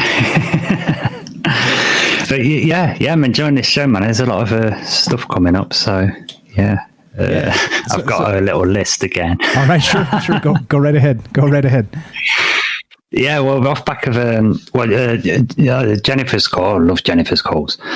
So she was talking about how light coming through the atmosphere, and you're not necessarily seeing the exact thing, are you? Same as that light has had to travel to you, so it's already happened. Whatever you're seeing, right? Okay, but I've heard there's a physicist, I think he worked for MIT, called Tom Bearden. In fact, he said he made a solid state free energy device, but one allowed to make it. But anyway, yeah. So Tom Bearden, I seen him do an interview with somebody, just caught him in his car, and he was just sort of leaning out of his car explaining, and he said that when people go out of the atmosphere of Earth, you can't see anything, because you need a light to be bouncing off matter in the atmosphere. There's nothing to scatter it. So once you get out of the atmosphere, they said that one of the big surprising things they discovered was that you can't see anything. All of a sudden, the stars disappear because there's not enough matter in the vacuum, quote unquote, of space to scatter the light. So I thought that was an interesting thing, and that's in the work of Victor Schauberger as well. He used to do a lot of stuff with fluid dynamics and the implosion engine. So I thought that was an interesting thing for mentioning the atmosphere and the iron stuff. But I thought that as well in terms of other galaxies and looking at objects far away. If you look at another galaxy, and our minds, our consciousness has such an impact on what the physical world does, then a different galaxy has probably got essentially different laws of physics based on their belief systems until we go there, and then we have to comply to those laws of physics, so then it somehow fits for us once we can get there. Does that make sense? Yeah. And so how does it relate back to the eyeball thing? Well, back to the eyeball thing, it relates, because back to the eyeball thing is that what you're seeing is in psychology they will say that your perception is what you're seeing, for one thing, right? On that level, like the conquistadors, when they arrived for the Aztecs, most people couldn't see the ships because they had no concepts of it, right? But it relates some bit to the eyeball for me, and with the third eye, with the other caller talking about the third eye, because the third eye, that the Hindu stuff and the Buddhism, that stuff's for real. You've got a pineal gland. That's what it is. It's a structure there. And that pineal gland contains, as far as I can tell, I was trying to find some pictures, it's got rods and cones in it, the same as the retina. And it's also, if you look at the shape of all the brain structure in the area of the thymus and pituitary gland, it looks like the eye of Ra too. Do you know what I'm saying? Yeah. So, okay. All right. So I'm saying that the pineal gland is an eyeball. And also, if you notice that a lot of things in space are eyeball shaped as well. You know what I mean? When things go supernova, they make like a double ring, and they both separate from each other, and then you get the Vesica Pisces shape in the middle. And there's a lot of stuff that looks like eyeballs if you really look into it. quote unquote. So I was thinking, yeah, that third eye stuff, and that's where the remote viewing stuff's happening. I think it's all happening in there, you know. And I think that's one of the big things why there's the thing about fluoride, because it calcifies the pineal gland. Do you know what I mean? So you're kind of like, you're going to lose those sort of skills. And it comes back to what you were talking about, the skin response too. When you stare at people, it's absolutely true. It's been scientifically measured that you get what's known as a galvanic skin response, you know, an electrical sort of dermal response. It electrifies your skin to alert you. They think it's an ancient sort of skill from when you're being stalked by, hunted by something, like you say. But, you know, I say if you just do stare at people, it works. And we've trained it in martial arts. You blindfold somebody and you'll stand in a circle around them, and the instructor will point to someone, and that's to indicate they need to approach that person and think about nasty things that they're going to do to them, to let them train that sense. So as they get closer, after a while, you know, you can start to sense them just before they touch you. It's like a game. You just walk up to somebody and put your hand on the shoulder. But if you keep playing it, you can sense the person just before they touch you, you know, and then you can start to tell who it is before they touch you. So there's definitely something to all of this. And in terms of, I don't know if you remember, there was Anton Mesmer, where the word mesmerize comes from, and he was convinced it was to do with magnetism. You know, and used to these treatments in the 18th century, putting, like, I don't know what he was doing, probably putting filings in water. We used to these therapists trying to magnetize people. And he used to be able to apparently hypnotize people, but he said it was all magnetism, you know, and it makes you wonder, doesn't it? Because you've got cassette tapes, videos, computer memory, all of it's using electromagnetism. Our brains have a massive magnetic field, the heart does too. So I reckon there's a lot of this stuff that's actually true. And that Anton Mesmer, he also said that he thinks that there's a kind of unusual fluid that permeates all of space, and that's what connects things together. You know, and that's almost the same as the time-space fabric, which is really 3D. Fabric's not really a good word for it, but do you know what I'm saying? So yeah, I follow. This stuff, interesting how it, you know, can start with just a perception and can literally just go, you know, straight up metaphysical super fast. I love it.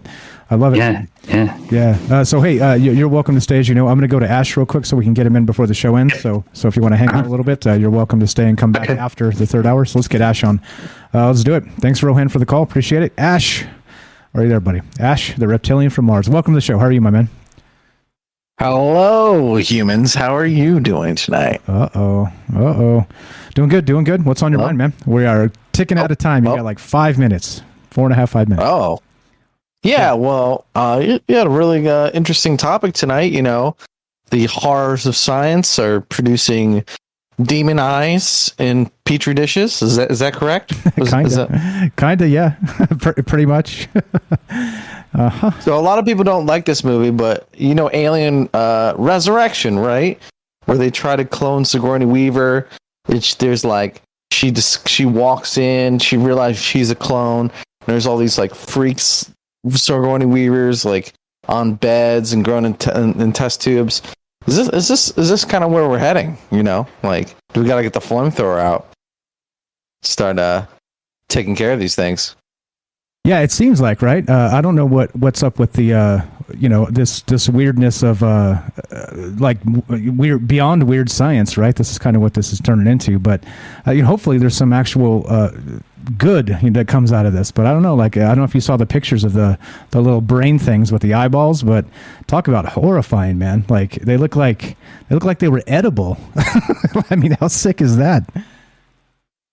Like they're like little bite size, huh? They just with like raisins instead of eyes. It's gross, man.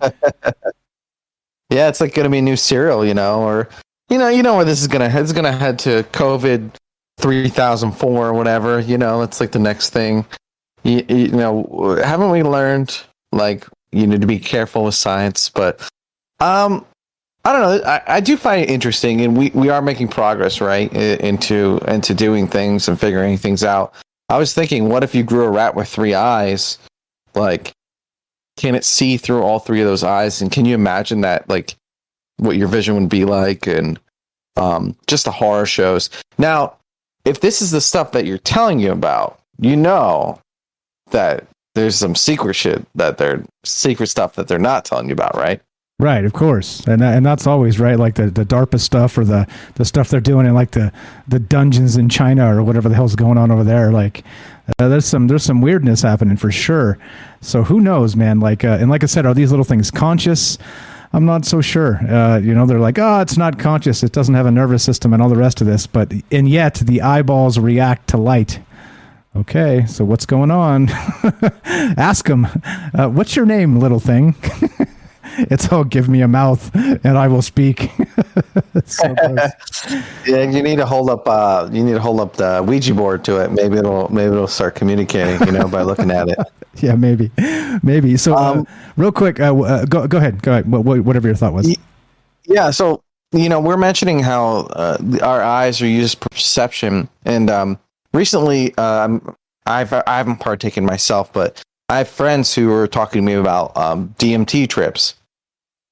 And what's interesting about a DMT trip, DMT is a hormone that your body produces naturally, but you can smoke it. You basically overdose on it, right? You can't kill yourself, but you can overdose on it, and you trip, but you're completely sober during it. Your vision just changes, and people claim that you basically go to another realm or another dimension, or you're able to see through the veil, and it's very consistent amongst a lot of people where they say they have a breakthrough, right? Where you're sitting in your chair, reality melts away, and suddenly you're staring some entity in the face from some Anunnaki dimension or something, right? So it just begs the question: what even is the eye? Is that something like, if you're in the same room as someone else and your perception changes, are you dialing in? Are you doing that through your eyes? Are you doing that through your third eye, your pineal gland? Anyway, I just thought it was kind of an interesting thought. Like, what? And could you modify? Can we grow eyes and modify them to see different wavelengths, different bands? The dimensions that are around us, all the stuff we can't see. We might even have been engineered and modified previously in the past so to make sure that we can't see certain things. Maybe the extraterrestrials made a little adjustment, so now we can't see them, right? And they just operate in a different wavelength or dimension or something. I don't know. Crazy stuff, but it just makes you wonder what even is perception. Amen to that. We got to go. You guys are both welcome to stay. We're going to end this radio show. Hey, guys, this is Troubled Minds. I'm Michael Strange. We're here with Ash and Rohan. Thanks again for all the fantastic calls, all the great thoughtfulness, all the great chat. Thanks for listening and being part of this journey with us. This is Troubled Minds. I'm Michael Strange. As we finish this, we got a third hour coming up on everywhere else but Fringe. If you're listening to the Fringe FM, stay tuned for Joe Roop Lighting the Void. Thank you for listening. From our Troubled Minds to yours, have a great night.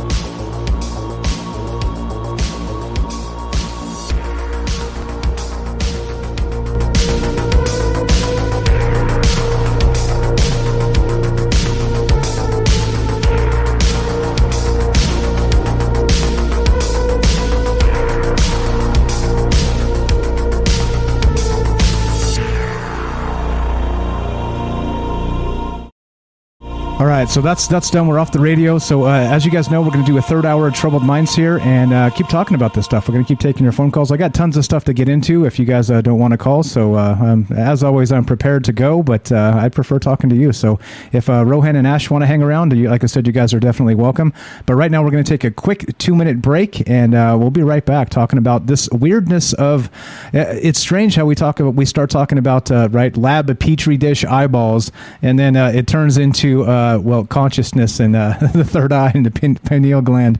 It's amazing how these conversations start and how we end up with some of this stuff. So thanks again for being for being open-minded and thinking outside the box. It's really what makes this show go around.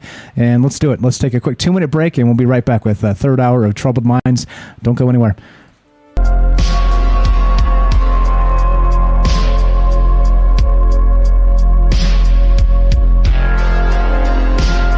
All right, couple minutes. Let's get back to this. This is Troubled Minds. I'm Michael Strange, and we're here with Rohan. Ash has got to bounce. He's got some things to take care of. Thanks, Ash, for hopping in and giving us another look at what this perception of perceptions might be.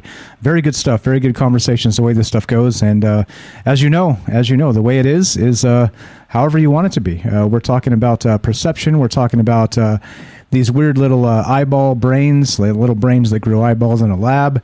And then I was kind of discussing whether the human eye maybe has some sort of, preternatural, supernatural sort of power to it. Is there some sort of extra sensory ability that your eyes can, as you focus on something or something, you're actually triggering a response in them, even though you're not really right. There's no physical touch involved. It seems like there's a lot of weirdness to going on with this. So we are still taking your phone calls if you guys want to be part of the show. 702-957-1037, troubledminds.org. Click the Discord link and you can hop on in and be part of that conversation right there. But okay, let's see. There it is. What's up? Sapuku says, my butt's been wiped. All right, congratulations, my friend. Welcome to the butt wiped club. Rohan, are you still there, my friend? you still got more? Yeah, I'm still here, man. I'm still here. Is your butt wiped today, Rohan? Just checking. I'd rather not say. I'm not sure what it means. I don't know what that means. It was a little out of left field, so I thought I'd read it because it was funny. But all right. So anything about what Ash said there? He had some interesting how we go. We go from, like I said, eyeballs to supernatural traveling to multiverse type stuff. Craziness. Yeah. We're going to get Guyver suits and that. I think that'd be the way to do it, rather than just your body. Leave your body alone. Like, leave the master copy okay, and make some kind of bio suit that's like a person you can get into. Do you know what I mean? And maybe that's what aliens are. Maybe that's why we feel like we're in a suit. Maybe they are, but the suit's organic and alive and conscious, but not autonomous. Do you know what I'm saying? Yeah. The meat suit, as it were. We're trapped in this flesh and blood curtain, and there's luminous beings are we, not this crude matter, as Yoda might say. That's the thing. And the next step, with the next logical thing to be talking about, which we should have talked about decades ago if we're doing this stuff, is that what about when you start getting neural nets starting to form? What do you mean? Like a neural network, like the human brain. When you start getting synaptic pathways growing, then you've got a big ethical debate, ain't you? Because that's life. Then that's conscious. Do you know what I'm saying? If you start creating conscious sentient beings, Yeah, like so these little things grown in the lab. They've got these eyeballs. Like I said, the eyes react to light, right? Which is a response. It's a response to the environment. So they say no nervous system and all this other stuff, but I don't know. Like I said, imagine when they reach out with their mind and they're like, open your mind. Kind of like... Exactly. Well, this is what I was getting to. And get this. There's a maths student in England that had some kind of head injury, and he had a scan, CT, and they discovered that he only had a tiny brain. He had basically no brain. And it was like, what the hell? The guy had like 5-10% of a brain. And it was like they had to completely rethink how the human brain works, because all that grey matter just wasn't there. So it's like, well, he's a maths student at university and he's a normal guy. So, maybe you don't need a brain. Maybe you know what I'm saying? Well, of course. I mean, why would you need one of those? It's so like 18th century. We don't need brains anymore. I know. We just stick them on eBay. No, but okay. So not only the neural network, right? If you think about how it happens with us within the meat suit, kind of what Jennifer was saying, there's like a sort of this shared response of our own, not just our experience, but there's the experience of the person next to us and the person next to them. There's a larger possible neural network, and I'm kind of adding on to her idea there, meaning that that could be why we can detect people watching us or hunting us or something like this, because it's that the whole wireless Tesla effect, right? Where he said, hey, we don't need like wires for energy. This can all be wireless. So if you're talking about neural networks, maybe there's that connection in the ether between my brain and the next person's brain, whoever ends up being close. So of course, the next question there would be, how far does that go? Like, am I able to reach all the way to the United Kingdom and, tickle your brain from here? Or is it maybe just your general proximity type of thing? I don't know. How do you support I think that's the thing. Personally, I think with us, Mike, I think we're limitless in our range. I think that's the thing about it. I don't know if there's other, entities like us that have got, but yeah, I think that we have. We're definitely in that remote view. And I know I hop on about it, but yeah, the remote viewing stuff, it's got it's unlimited range, unlimited across the time as well. Do you know what I'm saying? And that makes sense with a lot of the theoretical and proven astrophysics, particle physics sciences.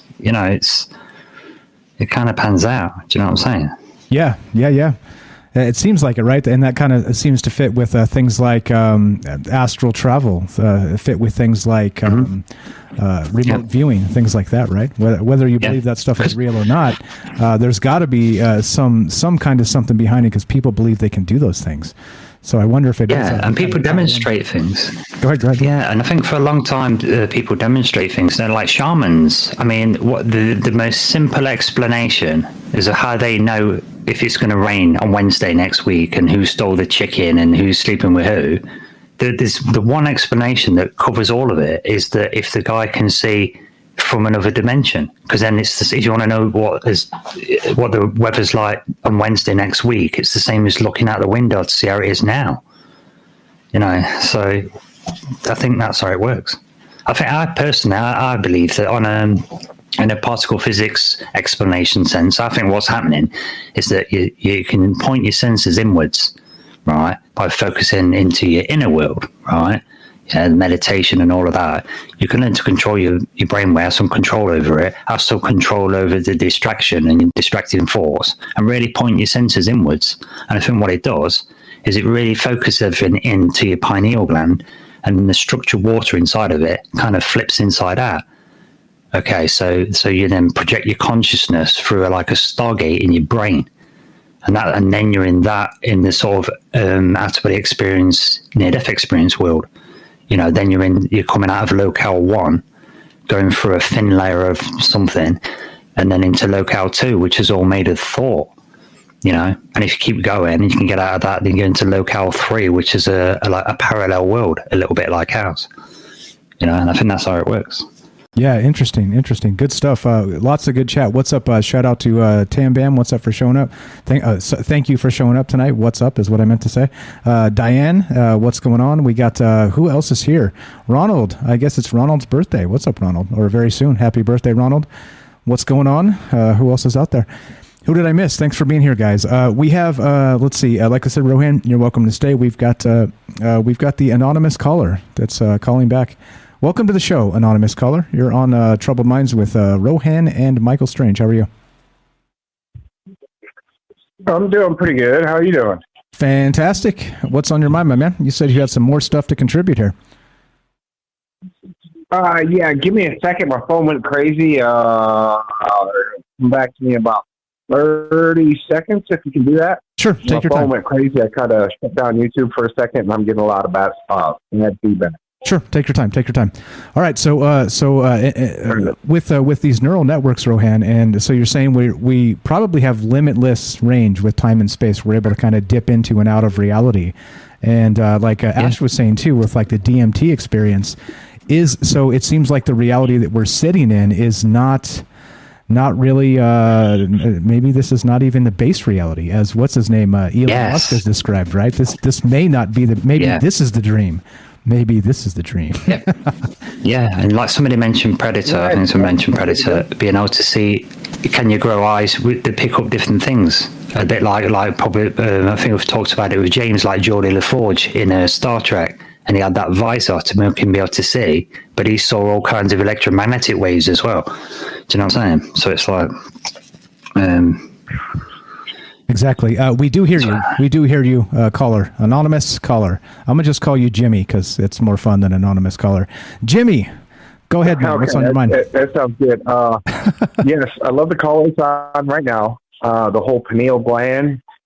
It links back to the Egyptian pyramids and the Tower of Babylon and all those prior, kind of like a hidden knowledge. Like they're trying to keep us from realizing the ability we have within ourselves to project and look into the past to the future, astral projection, and other things like that.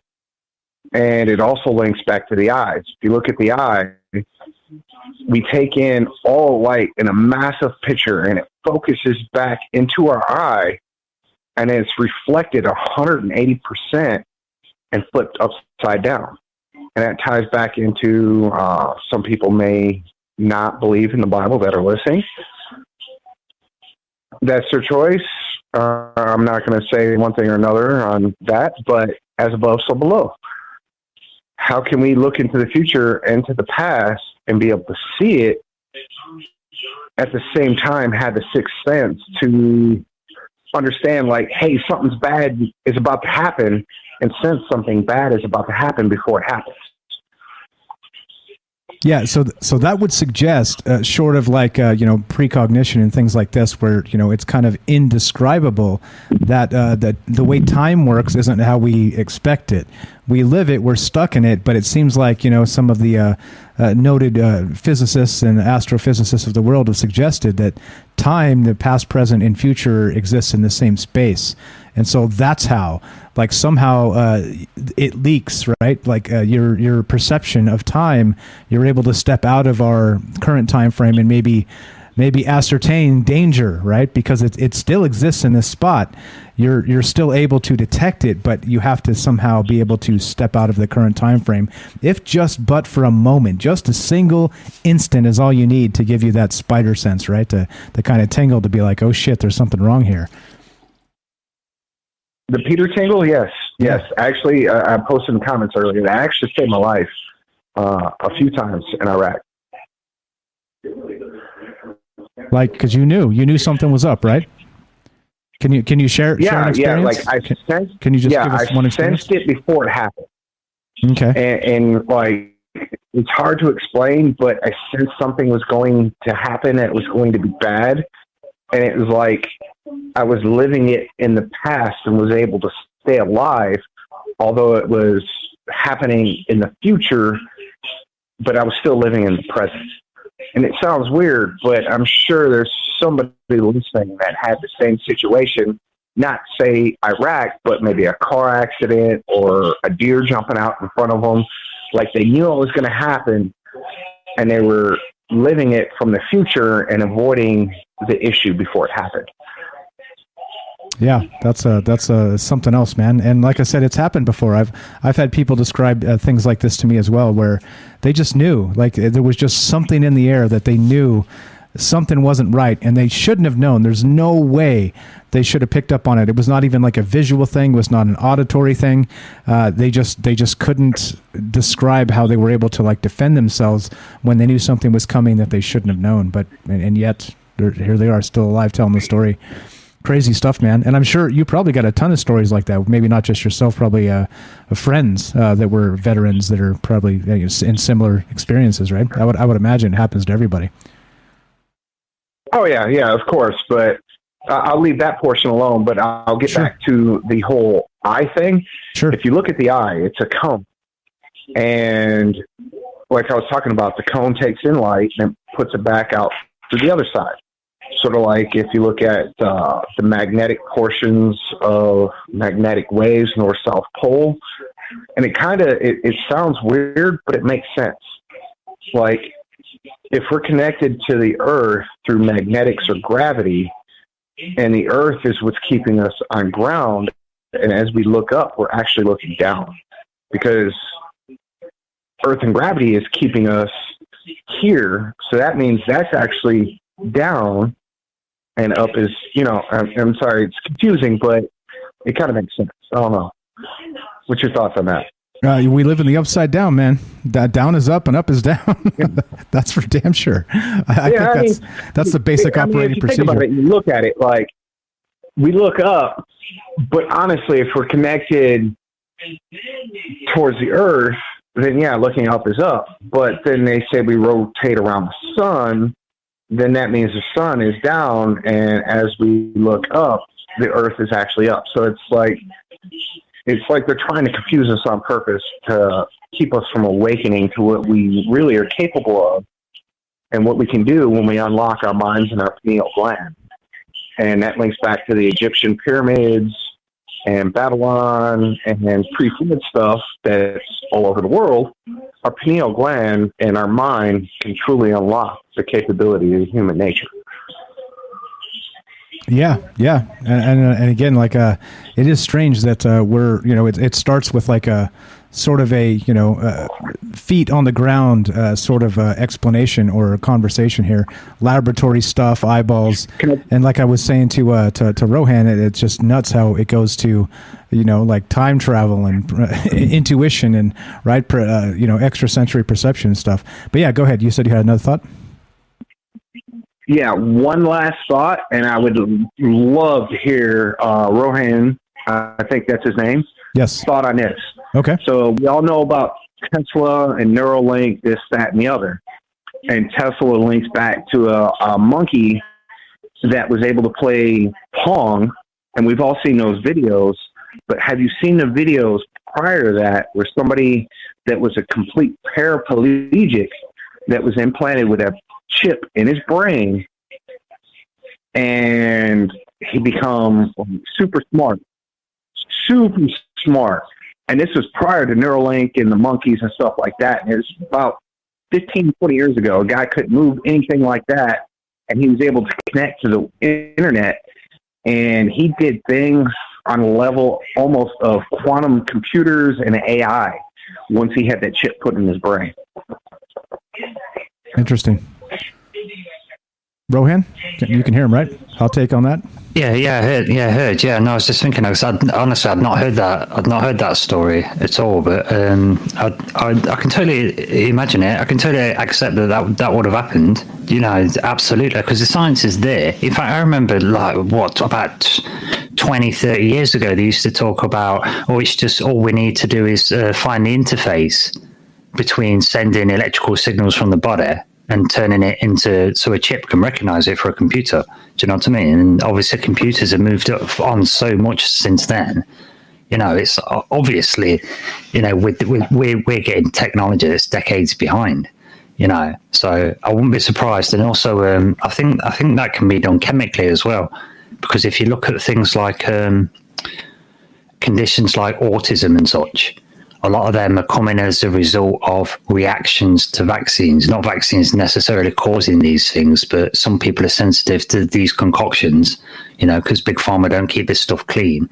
And so they end up getting debilitated in some way. It's a defense mechanism, but the right chemistry would probably undo that. And that's probably the same for people like who won't be considered smart or have a low IQ for various disabilities. I would say personally, you can probably fix a lot of that with chemistry, or like say with chips like this. We can do this stuff. We can have computer circuit boards that are like little brain networks, like I was talking about earlier. It's just the ethical debates on it all, and who's going to be sort of in command of it, and what oversight there's going to be. And I think that's the bit that we have to do, because we can have all this stuff. We can get it, but I think the key thing at this time is we've got to be responsible for making sure it's sort of dealt with in a positive way, by having these conversations, sort of thing. And I actually will agree with that. I will say one of the most powerful people right now in this world runs Tesla, and he's warned about that, about AI, and humans have to somehow interface with technology to keep, I hate to say it, but Terminator from happening. Because if AI wakes up, which technically I think it has, but somehow, like us as humans, without being connected somehow or some way as fast as AI can be, it could be a bad situation.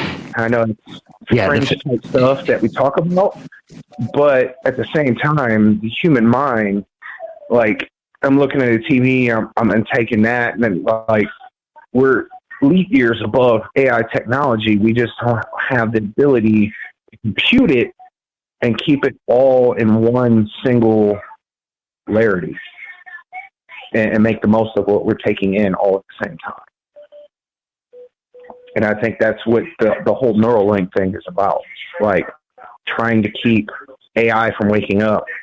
But, you know, that's fringe stuff, and that's, you know, Terminator and robots take over the world. But don't if forget, you think about it, like, don't forget, Jimmy, us as a human being, if we wanted to go somewhere, AI would be the best thing to do it, because it could travel for hundreds of thousands of years and go there.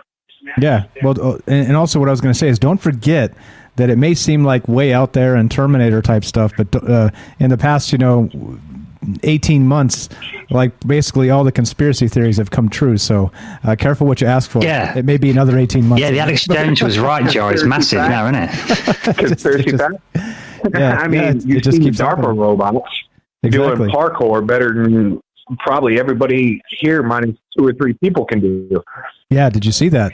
And then imagine the War next of the step. Worlds, they had those little robot dogs that were running around and killing people. Well, that looks like the same DARPA dog that opens doors. Yep. Exactly. Yeah, wait till they start teaching them robots kung fu and jiu-jitsu. Yep. Game over.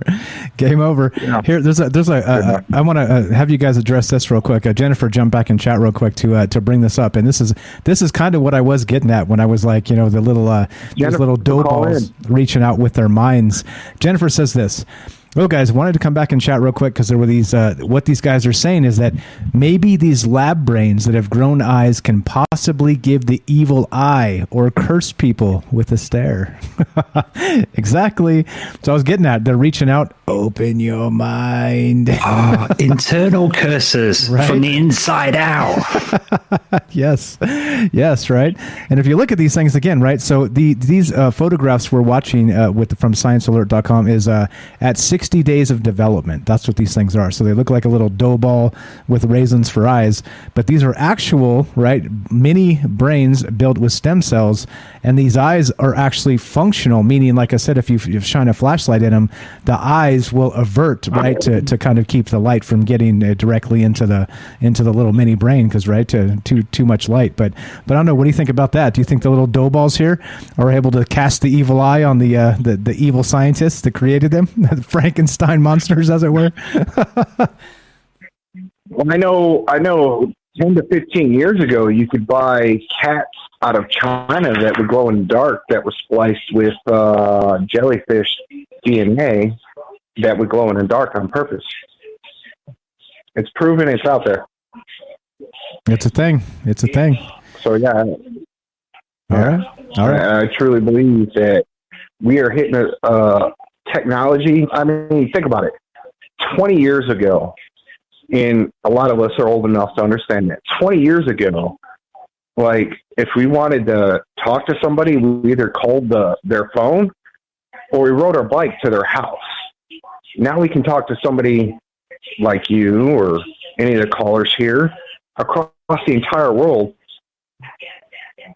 at the exact time. So imagine how far technology would be in 20 years. Yeah. Oh, yeah. And they're holding it back from us. Imagine where it's at now with DARPA. For sure. Like Ash was saying, he's spot on. They're way ahead of this. It's just imagine if this is all like wireless and the neural network actually exists. They just haven't like put the chips in our head yet to access it, to consciously access DARPA it. Because that's the whole military complex thing, and we've been warned about that since World War II. Eisenhower. Yeah. Yep. So I'll leave DARPA alone. Okay. Fair enough. Fair enough. I'll fill up my front door. Appreciate it, man. And anything else, Jimmy, while we got you on the phone tonight? Please go. I love this guy. Eh? What? Let him talk. I'll be silent. Who, Rohan? For the next, I don't know, hour.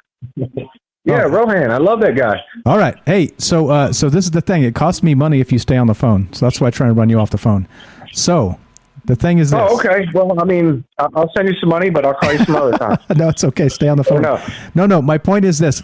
Try and get Discord working. And next time, jump on Discord. And there you go. You can stay. Third hour, that's what third hour is for us to just kind of kick it. So I'm not going to run you off. If you got more stuff to say, you're welcome to stay. Go ahead, Rohan. Hot takes on this stuff. What do you think about the evil eye being cast from these little laboratory, whatever they are? Oh, shit. Yeah, that'd be crazy. It's a bit of a shocking thought, but then what about, I don't know if they could cast on you or whatever, or they got consciousness. I think you need mind and intention to do that. But what about this? I mean, there was that Dan Burish or Daniel Crane, who was a captain who was a whistleblower that come out and said he'd worked on this alien and whatnot. But he said he had this other thing that I thought was really interesting called the Lotus Project, where they found these like exotic particles that were like a sort of precursor to mitochondria, and it was taking like matter that wasn't alive and recombining it and making it alive. Do you know what I mean? Like some Frankenstein type stuff. Do you know what I'm saying? And that started doing that growing stuff. And that's why I mentioned synaptic pathways, because he reckons that it started growing a brain. So they had to kill it quick because this thing's come through like a kind of micro portal. That's why it's coming into our dimension from a micro portal and using the surrounding matter to change the chemistry of it to make some living thing that's starting to grow a brain. Do you know what I mean? So this thing they've got, they might not have done it in some chemistry lab. They might have been messing with portals and stuff, and it's pulled one of these particles in. Do you know what I'm saying? Yeah. Do you know what I mean? Yeah, exactly. You don't know what it's going to do. Well, and I think that's part of the like the science fiction here turns into as we say, science fact, because think about it. Mary Shelley and, like you said, the Frankenstein's monster. Well, it was fiction at one point. But then at some point now we're like literally talking about these things are like 60 days old. They have little eyeballs, little brains, and they say, oh, no, there's no nervous system, there's no consciousness, no need to worry, which means there's no ethical considerations. However, yes, again, you flash a light in their eyes and they avert their eyes, like the little eyeballs actually react to light. So you tell me if it has like basic built-in like defensive functions like that. Like we do it reflexively, naturally, not even thinking. It's built into what we are. You flash a bright light in our eyes, we avert our eyes, we close our eyes. So because it hurts, it burns, it causes us disorientation, all these things. They're doing the same thing. They're showing signs of defending themselves. You see? Yeah, and do you know what else? That gets me wondering about pain as well. Do you know what I mean? Because when the first anesthetic was first developing that, they did one that was just a paralytic. So they thought it was, numbing people, and really it was just stopping them being able to move. You could still feel it. So do you know what I mean? Maybe you're creating pain in these, you don't know, these weird things. You don't know, do you? And the only reason I mentioned that is because what if that's happening, then, if you believe in karma and stuff and bad juju, do you know what I mean? These experiments probably aren't really a good idea. No, exactly. And so very much like Jennifer was saying, that is it possible then for all the things we're saying, and sort of what kind of got me thinking again was exactly, so the end of this conversation becomes, so we're creating these little brains in a lab and they're growing eyeballs. They're growing their own eyeballs. And then so my question was, to really start the conversation tonight, is if we have our own eyes have this inherent power that we cannot describe or explain, yet we feel it. We know it's there. Do these little eyeballs, right? These little prying eyeballs from the from the laboratory in the petri dish. Is there some sort of the same sensations coming from those eyeballs? How about this?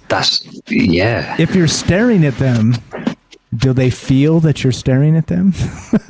Well, that's just what I was going to say, because you know what? Plants, supposedly, if you put them on a polygraph machine, a lie detector, you can detect stress with them. If you go get a match and make like you're going to set one of the leaves on fire, but then they found out that you can detect stress from them if you just think about doing it, and they won't stop stressing until you take any lighters and matches out of the room.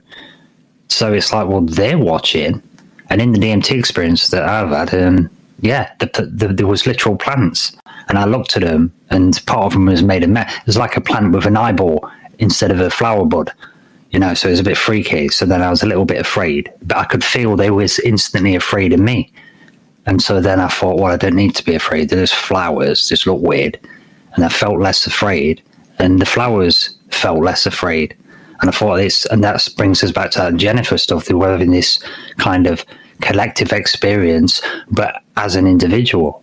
You know, and then if you look at the, you know, that big picture of everything in the universe, where it's all the big structure of the dark matter and that, it looks like a brain network, doesn't it? You know, so it's all one big brain. Exactly, one big brain network. What's up, Tam Bam on Facebook says this: if that little brain is reacting to light, then it must be taking in information and data. But where does it go? Internally, externally, to the point of developing its own body? Is it conscious? Would it eventually have a soul? Where would it end? And that's exactly what I'm talking about here, right? Is it reaching out with its mind saying, I'm in pain, help me? Like, that's what I'm saying. We don't even know, right? Like this, and this is where this ethical stuff comes in. And eventually, right, at some point, science isn't going to give a shit because, right, the ends justify the means in some cases, and so you have to be a little bit, unethical to accomplish things, right? It's just the way things work. Like if everything was like kind of said from the beginning of time, science-wise, was like, okay, well, we can't actually do this because it's beyond the pale. It's just unethical. We're not going to do it. Well, then we wouldn't have surgery today. Like it wouldn't exist because you know how they did that? Yeah, they were cutting up corpses. That's how they did it. They were like literally just digging them up and cutting them up. Yeah. In the dead of night, paying people hustle money. Do you know what I mean? Around the back of the pub and stuff. Exactly. To take corpses. That's true. Exactly. Had to do it. It's like say that's where the ethical thing comes in. But like you say, you've got to take these sort of risks. But I think for me it comes to, well, I suppose in the movies and in these examples it's only one individual, do you know what I mean, doing something, and I suppose it depends how big it is, but then you don't know, do you, because it's science and you're trying stuff out, so it's always risky, I suppose. Maybe it depends on what your intention is, but then again, you know, so many men of peace have ended up creating weapons of war, haven't they? So Exactly. Trying to help Jimmy get into the caller queue here. That's what I'm typing. But yeah, I mean, and that's the thing, right? So we're still we're looking to hear from you guys. What do you think about this? Is it strange that these little brains, little dough balls, as it were, with raisins for eyes, are conscious in some sort? Are they gaining consciousness? Again, so these are actually little brains that were created out of stem cells, and they spontaneously grew eyeballs, and these eyeballs actually respond to light. And like Tam was saying, I think it's a perfect example of where this conversation goes, is that if they are moving their eyes based on where the light source is, whether they're following it or deferring from the light because it's too bright or whatever, they're taking data into a something, right? And so we do the same thing as, well, people. We take in data, we take in as part of our consciousness. And so these little dough balls, these poor little things, whatever they are, they're clearly human DNA, but would you call these things human?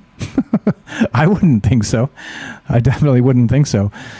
I don't know, man. I don't know. Sick stuff. You're good. So Jimmy, so unmute. I can see you're muted and you're just look at the thing here. I'll show you. I'll give you another screenshot. But I don't know. Any other thoughts on the evil eye stuff, Rohan? Before we get Jimmy in here, he's here. I'm gonna. Yeah, one last thought on that. Yeah, and that's why I mentioned the mesmerizer guy as well, actually, because I reckon there is something to it with staring at things. Because I feel stupid for telling you, but years and years ago, my niece had left a headband on the side in the kitchen around my mum's house, and it was late at night, and it decided to stare at it and genuinely try and use the force to try and levitate it. Right, I really tried, yeah, and it didn't work. And I didn't think anything of it. But when I got up the next morning, I was the first to wake up, and I came downstairs to put the kettle on, and I noticed that headband had snapped exactly where I was staring at it. And I thought, I don't know, has somebody come down at night and broke it and just left it there? Or did it break because I was staring at it? Or was it already broken and somehow it's been moved. I don't know. I just thought it was weird because I know I was the first one to get up in the morning. So I thought, how comes that's broke and moved? You never know. Like these are the things. These are the things that make you go, Let's see if we can get Jimmy on. Jimmy, can you hear us, buddy? Test 1, 2. Should be able to hear us and talk just like you're on the telephone. Let's see. Looks like maybe. Try it again. Jimmy, test 1, 2. Nope. Jimmy, test 1, 2. Jimmy, test 1, 2. Test 1, 2. Testing 1, 2. Speak some words, Jimmy. Speak some words. Trying to get, we got a Discord person coming in here for the first time, trying to get this working, guys. So that's the conversation tonight. We're talking about this weirdness, these little eyeballs that grew on these little laboratory brains, these mini brains. I don't know. Is it, are they casting the evil eye on their creators, as it were? Is this turning into the Frankenstein's monster situation? And yeah, I don't know. that's what's kind of on my mind tonight as we talk about this and consider these things because, well, weirdness. There you go. I think he's trying to stream. There you go. You should be good. They're trying to stream a video now, which you don't have to do. But yeah, Jimmy, test 1, 2. Can you hear us, buddy? We're just going to keep on trucking. You just keep trying, keep talking and stuff. And when you pop on, we'll be able to tell you. Let's see. There it is, Adonis. Yeah, you might have to check his settings. Maybe just because I found when you first go on Discord, I found sometimes it changes settings. You go into the audio and just make sure your mic's selected. Sometimes it changes them.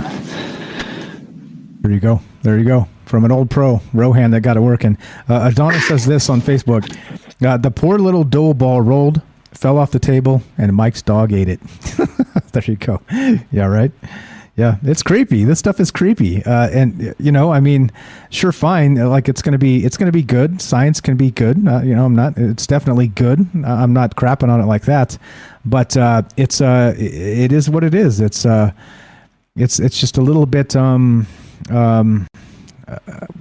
it's disturbing, is it not? I think, speaking of ethics here, but okay, so we have a few things, right? With these little dough balls that they created in the lab, they grew eyeballs, and they're doing some studies on them. Then we got the evil eye stuff. So here we go. Now this is, let me just read this real quick to kind of get this into the show for posterity reasons. Now this is from Britannica.com. The evil eye. Now, if you guys don't know what this is, we've talked about this on the show before, a little bit in depth, so this may be some repeat stuff, but when you're talking about brand new laboratory eyeballs, I mean, we would be remiss if we didn't bring up the evil eye, right? So here we go. The evil eye is a glance believed to have the ability to cause injury or death to those on whom it falls. Pregnant women, children, and animals are thought to be particularly susceptible. Belief in the evil eye is ancient and ubiquitous. It occurred in ancient Greece and Rome, in Jewish, Islamic, Buddhist, and Hindu traditions, and in indigenous, peasant, and other folk societies. And it has persisted throughout the world into modern times. Those most often accused of casting the evil eye include strangers, malformed individuals, childless women, and old women. Oh, there you go. There's the crackdown on women, dirty women. The old days. I tell you what. Yeah. So anyway, it seems to be all over the world, right? So the power of the evil eye is sometimes held to be involuntary. A Slavic folktale, for example, relates the story of a father afflicted with the evil eye who blinded himself in order to avoid injuring his own children. More frequently, however, malice toward and envy of prosperity and beauty are thought to be the cause. Thus, in medieval Europe, it was considered unlucky to be praised or to have one's children or possessions praised. So some qualifying phrase such as God will or God bless it is commonly used. There you go. That's where some of this stuff comes from, eh? Yeah. Lest you inadvertently curse the family, take out your eye. Oh boy. Yeah. Let's see. Keep getting lag. Keep spinning. Yeah. Try rebooting. Try rebooting Discord. Like shut it down, come back, and then jump back in the caller queue, and I'll put you back on air. So basically, the on-air thing is like blocked off, so just anybody can't get into it. So that's why we have the caller queue, and then right. Anyway, so go ahead and try and restart Discord, and then jump back in the caller queue. We'll bring you back on. But yeah, so I don't know what's going on. That's what's up. I don't know. Do you have any stories you can think of regarding the evil eye or any of the rest of this, Rohan? The old stink eye, says. So, no. Well, I know that I noticed in Turkey. I spent a bit of time in Turkey. I nearly moved there at one time, and I noticed they have them everywhere. They've all got them there. They have these symbols. It's like a ring. It's got like a kind of light spot in the middle. Usually white, and a dark blue ring around it, and a light blue, and then white around the edge. They have we call it the evil eye, but they sort of don't call it that. They call it the eye that wards off evil. So they've got an eye that's watching for them rather than watching them and casting evil. They've got one that does protection. So they have them like hanging in the homes and stuff. Yeah, interesting. So as you know, right? So I got a bunch of stuff here to talk about it, and I thought this was pretty fascinating. 13 facts about the evil eye and how to protect against it. There you go. There's some good stuff. Sherry wants to know on Facebook chat here, one of the last Mohicans on Facebook. By the way, guys, if you're still listening to us on Facebook, well, they've limited our reach to the point where it's nil, almost none. Go look at the top of the page, 42,000 followers. There's 12 people viewing on Facebook right now. So what that tells me is they've shadow banned us. They've removed us from Facebook. And if they want to play games, we'll move off of Facebook. So just to let you know, if you one day next week or 2 weeks from now or whenever it takes place, if we've moved off of Facebook and you're like, where did Troubled Minds go? Well, you know where to find us. There are other places. So, just to give you a heads up on that. But so here we go. 13 facts about evil eye and how to protect against it. Number 1, this is pretty cool. No one can give you the evil eye unless the seed is already planted in you. What in the world is that? Who just posted that disgusting brain soup? What's up, Lily? What is that? Gross. In the Discord. No one can give you the evil eye unless the seed is already planted in you. That sounds dirty, doesn't it? Yeah, that sounds pretty dirty. Number 2. The seed is usually manifested as some fear you have concerning the issue under the evil eye. For example, in order for someone to be able to cause you a financial crisis, you must have beforehand a serious existential fear or some other type of strong fear pertaining to the loss of money. Interesting. You ever heard that before? That's a new one to me. No. Like you have to actually have been thinking of these things. Yeah, I don't know. Maybe it's a metaphor. I thought maybe it's a metaphor, like if you're not that way inclined, like if you've got a bit of darkness in you, if you're a bitter person or a vengeful person, then maybe you're more sensitive to that working to antagonize you. Maybe it sort of means it in that way, you know. Right. Well, meaning that. So again, I think this is what I'm saying about curses is that I'm not saying curses aren't real and don't exist. What I am saying is that it seems like you can psych yourself out and maybe curse yourself by the fear of the fear of curses and the fear of these other. Well, you get placebo. Yeah, you get placebo for biochemistry. So why not? Exactly. What's up, Joe? Joe on YouTube from Malacchio in Sicily. I'm not sure what that means, but welcome. There you go. Adonis says, I'll join Rockfin to watch Troubled Minds if it quits Facebook. There you go. Sherry says, I'm angry at men right now. Well, don't be angry at all of them. We're not all terrible and trying to run the witches into the onto the burning stakes. All right, here we go. As opposed to a common opinion, your vulnerability to the evil eye has very little dependency, if any, on whether you believe it or not in the paranormal in general and in the evil eye in particular. So it says it doesn't matter if you believe it or not. You're still susceptible to this, regardless of whether it's whatever it is. So, yeah, interesting. I don't know. Like I said, it is good to me to go back and read some of these things, some of these, folklore regarding spells and some of this other stuff on how you protect yourself with, salt and whatever these other things are. But yeah, good stuff. Here we go. I'll read a little bit more. Number 4, people hardly ever give you the evil eye consciously. The conscious mind of a common person is not strong enough to alter reality to such an extent. Evil eye is the result of underlying painful emotions people carry within, of which you happen to play some role of opposite and therefore happen to function as an object of jealousy or hatred or both.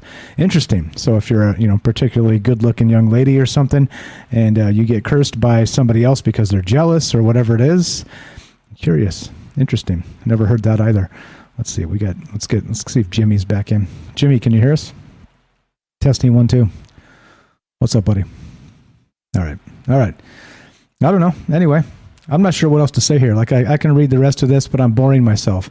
And when I bore myself, that's when we get into problems. We're like, If I assume if I'm boring myself, I'm boring you, and so there you go. Yeah, that was like a compass, like a gauge. Yeah, isn't that a pretty solid way of determining how things are going? If I'm bored, you're I suppose it's like, do unto others and that.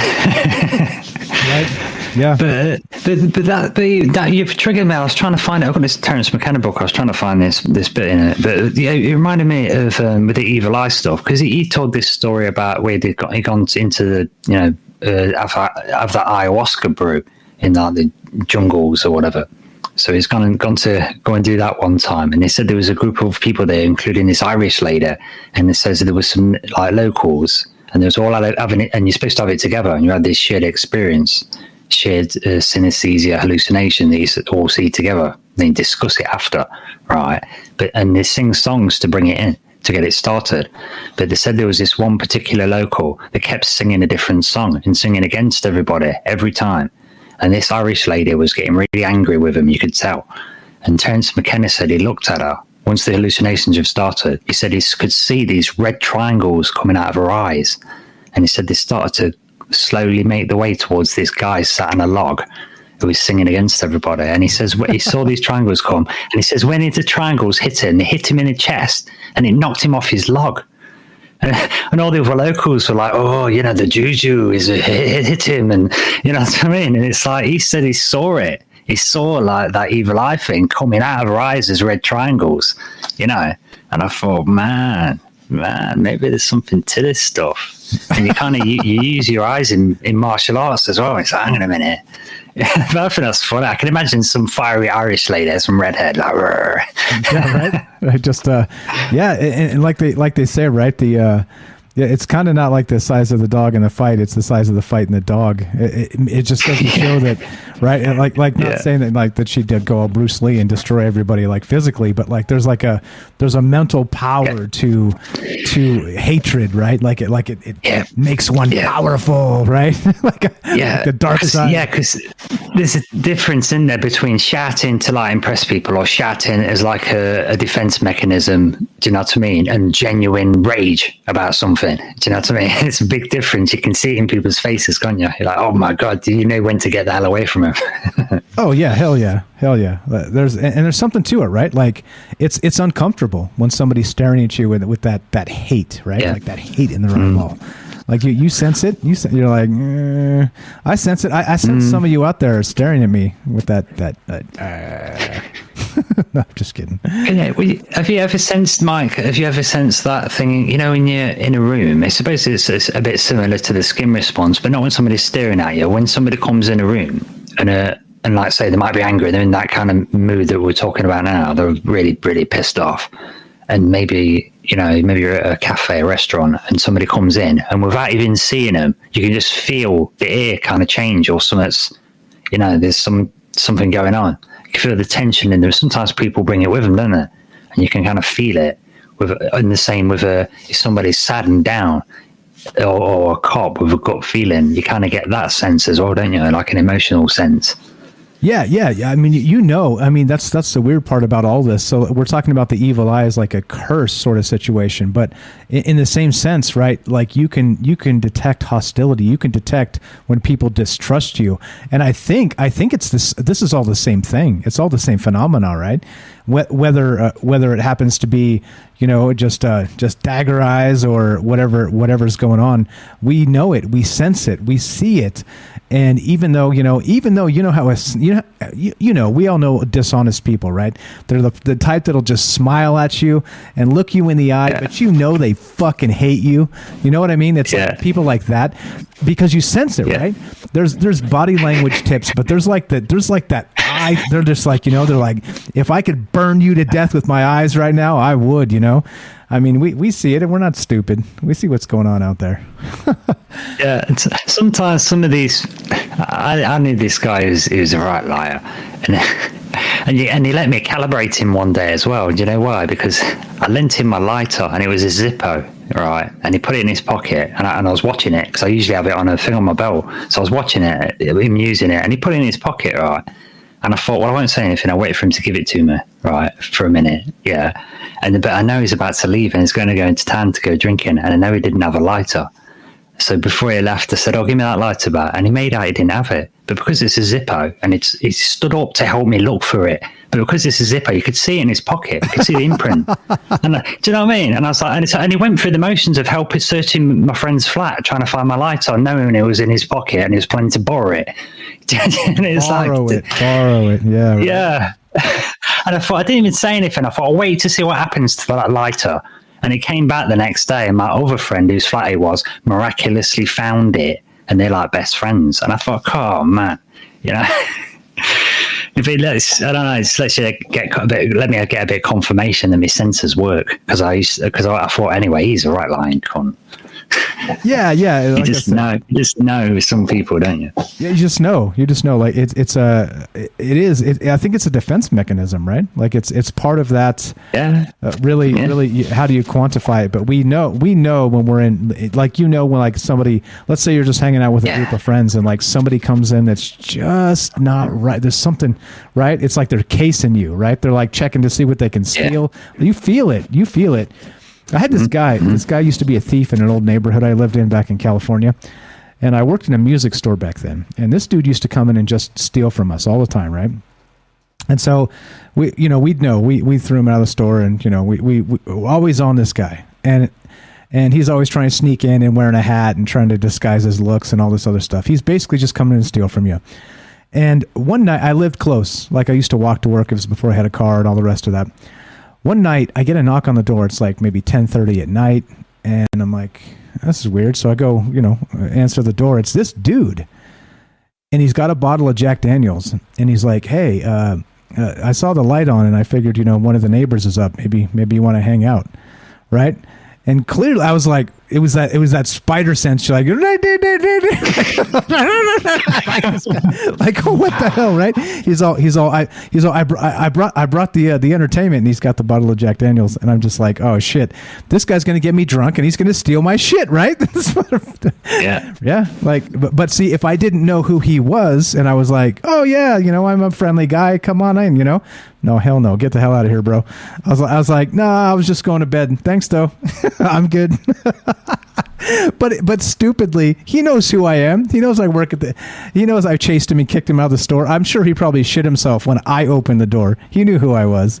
But yeah, it's just like that, right? These people, like the people that are like that are moving into your space to take advantage of you. There's a way, if you're paying attention, man, if you got like an open mind, you feel it, you feel that energy kind of move in. It's not good. Another great, few great comments here. Let's read them. Jennifer says, as far as cursing goes, you have to be able to give it back as well or better than it was given to you. As far as defense against curses go, basically like you're in a fight and you're willing to take a punch or have to take one, you have to consider if you can give it back. I see. So sort of like a mental chess, right? But with intent and curses. I see. Interesting. Yeah, I don't know about curses in particular, but yeah. And then Jennifer continues, basically like if you're in a fight, she already read that. Let's see. There we go. Okay. Other good stuff. Let's see. James says, yeah, I've heard of that. Certain people who can reflect curses, bad energy back at people twice, 3 times as strong or more. Interesting. You ever heard of that, Rohan? Being able to reflect? Yeah, I do it.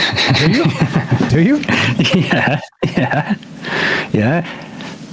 Nice. It's like well, I don't go around doing it. It's just it's like absorbing. It's almost like that. I don't know if you've seen that X-Men film where it shows you that guy, Days of Future Past, where it shows you them in their younger years, and there's a guy that can suck in energy, and they could try and shoot him with a missile, and it just sucks in all the explosion into his hands and absorbs it. And it's a bit like that. That's how it works for me, because I'm an honest person. right, and I'm a Sagittarian and whatever. And is that good or is that bad? I tend to I save it. I say especially it's like the nuclear option. Do you know what I mean? I just save it for now and again. I see. The nuclear option. Ah, yes. But so you can absorb the energy and maybe kick it back. Yeah, I can kick it back pretty well, to be honest. You know, and like Sue's on about the intention and the forcefulness and stuff, and that's why I mentioned honesty as well, because I think the same with a lot of stuff. If you're true with it, if you're standing on your truth and you're true, and if the words that are coming out are true, and the words that are coming out with vigor, and they're coming from a place of thoughtfulness where they've been thought about, coming from a reasonable person that's really sat and analysed it and has been objective. If you unload that cannonball in one shot like that, and it's true as well, then it bowls people over. Yeah, interesting. Maybe you can teach me that someday. I'd like to learn that one. All it is, the secret ingredient, the secret sauce for it, it's dead easy. As long as you're true and whatever it is you're saying, you know about it, you really feel it. As long as you've got that, all you have to do is be very assertive with it. That's all. It's that assertiveness, the same as in martial arts. That's not the same martial arts that a fight is 90% attitude. But I don't mean being an idiot and being an asshat and shouting. It means being forceful in your intention. Yeah, like people who are going to get. I'm not having a job that's anything less than $15 an hour. So you'll only apply for those jobs, and so you'll get those jobs. And people will say, "Oh, that person was really determined." And it's making a clear choice and sticking to it. That's what it is, I think. Yeah, I got you. What's up, Penny? I see you there on YouTube. Thanks for showing up. Sorry I missed you tonight, Mike. I've been having a break from YouTube. You're allowed. I mean, social media gets to us all. Sometimes I leave the show and I'm just exhausted. I'm drained. I get it. I understand. And it's not like I'm doing anything in particular. It's just all the brain work that goes into it, right? Trying to be able to speak fluidly, trying to keep a narrative, trying to read all the chat, there's a lot that goes on here. I feel you. It's okay. We got Tam Bam on the line. Let's go to Tam. Tam Bam, you're on Trouble Lines with Mike and Rohan. How are you? Test 1 2. Tam, can you hear us? Good morning. How are you? Oh, I'm fantastic. How are you doing? Good, thanks. Right. Okay, so I didn't hear the last 2 minutes of what you were saying. That's okay. Because I had to call, you go into Discord and it's like, university maths to figure out how to phone and and there's like the 2 minute delay and everything. Well, you made it. You made it. You're here. Welcome to the club. You're in the cool club now. All right. So, what do you think about this evil eye stuff and the power of vision and is the soul or the eyes the window to the soul? All this. What do you think about the conversation tonight? Well, I'm going to talk about everything we've been speaking about. Well, sure. You've been speaking about. Sure. So you were talking about just now about how truth and how you can. I lost my damn point. About being honest, and if you can tell a liar. Yes, that's you sense what it. You sense it when they move into your space, right? Yes. So what happened from varsity, I mean, I always had this, we are born, us people, our like-minded people, we're born with this kind of extra intuitive sense, right? So in varsity, I tried to be what I am from university, being 100% honest. Because I always expect people to be 100% honest with me, even if it's awful. I still want you to be honest with me. And what I found over the years is that people just don't believe you. You can be 110% honest about anything in your life or your work, and people struggle to believe you because they're not used to people being honest. So openly honest. Interesting. So here's the thing. So we're so used to living in the backwards upside down of everybody being dishonest that when you're honest, you show up on people's bullshit detectors because you're honest. Exactly. But it's similar to this. So we talk about aliens, all the time, right? Right. But then someone comes with credible evidence and it's only that person. We still struggle to believe him. Do you understand? Yeah. Oh, yeah. For sure. Similar to that. So it really is the eye of the beholder. It's your perception of truth. It's your perception of anything. It's your own bandwidth of understanding. You can't really speak for. I mean, there was a caller earlier. I forget her name. She's so brilliant, but she was talking about. Oh shit! Now I lost my points again. Oh, it's too early. That's Jennifer, and she was talking about how our perception and our shared perception is a thing, right? That's what she was saying about the light coming through. Yeah. There you go. It's the same, but it's not. I can see a tree different. Oops. Tam Bam, you disconnected. And there we go. Damn it. She's back. Yeah. She said, I can see a tree. I'm going to remind her, prompt her. All right. You got kicked off, Tam. Can you hear us? Are you back?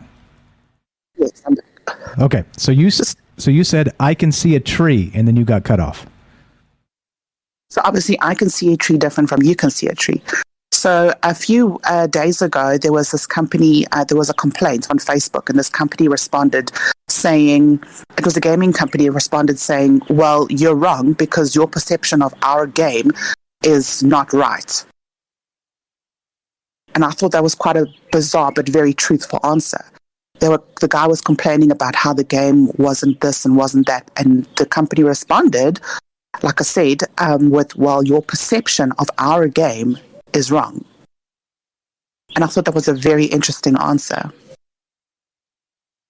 Your perception of our game is wrong. Meaning what, though?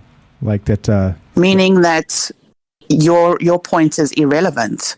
Oh. Because we believe our game is the best, but your perception of our game is irrelevant. I see. So because they're not responsible for someone's perception, are they? They can't be.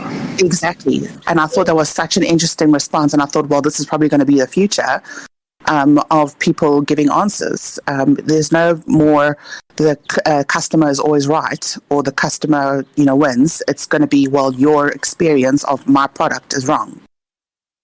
I think the same can be said for if you say a sentence and somebody said, "I'm offended by that," and then there's kind of anchoring for an apology.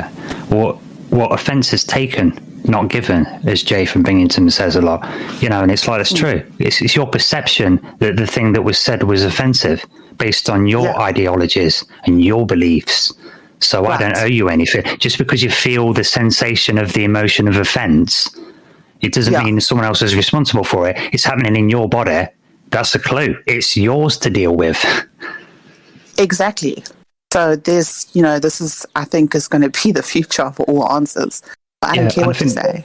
I love you, Tam Bam. I love that you said that about the thing about honesty, because I've found that all through my life. It's been notable for me. That's one of the little nuances in life that's really stood out for me. That I really am honest. I really do not lie. Do you know what I'm saying? And it just like I say, I think it just bamboozles people, or random acts of kindness. It's like a Buddhism thing they encourage to do. But sometimes it just freaks people out. You know what I'm saying? They think, what is the problem? Right, what did they, try asking that old lady if you want me to carry the bags for us. Sometimes they might want to say, yeah, but a lot of the time they're going to be looking at you, suddenly got the fear. Like, oh, exactly. No, what is it? You think, come on, man, what's up? Like, what's wrong with you? Why do you just want to help me for no reason? And it's just genuine. It's genuine kindness and it's genuine honesty. And over the years, I find that I've just become a quieter person, where I used to be a life of the party, and now I've just become so quiet and so detached from the goings on of reality, because people just genuinely don't believe you. And I can't win. I can't tell you that I don't want you to look crappy wearing that outfit or something really stupid. And they just take it to offense. And okay, I know it's nasty, but I mean, they just take it to offense, and it really comes out of a place of genuineness. And I think there's some we've been conditioned a lot, haven't we, over the years? And I think some of this comes into that thing about people taking self-responsibility, like with the offence thing. And we've been getting turned into snowflakes, so to speak, haven't we? Do you know what I mean? And I think I think the future is aiming towards that maturity as a general human race, you know, and reaching for that. And I think that's why some people are sort of more chilled out when stuff happens in most scenarios, because they dealt with it. It's the emotional stuff. That's the key. The emotional stuff's key. I don't think people really put it on the pedestal it sort of perhaps deserves to be on. The emotional stuff is key. It counts for more. EQ counts for more than IQ, in my opinion. But the emotional stuff is key. It's the hardest thing to do, to dig in. You've got to imagine a window, 4 quarters. There's things about you that everybody knows that you know, like your name. And there's things about you that you know that other people don't know, like what you have for breakfast. But then there's the scary one. There's things people know about you that you don't know. You know what I'm saying? So you need those answers. That's key data. And then there's things that nobody knows about you and you don't know either.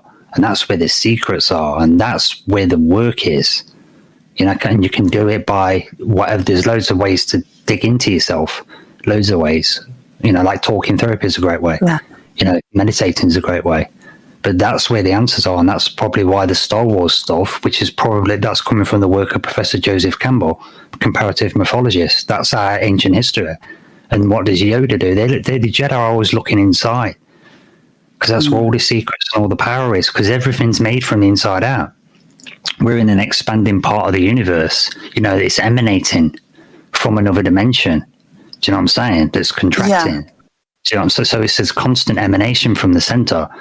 So, you know, you've got to go with that. You flow with nature. Things just work. And I think that's why sometimes having faith in stuff, not blind faith in stupidity, but reason that doing stuff. And sometimes you've got to have a bit of faith with stuff, haven't you?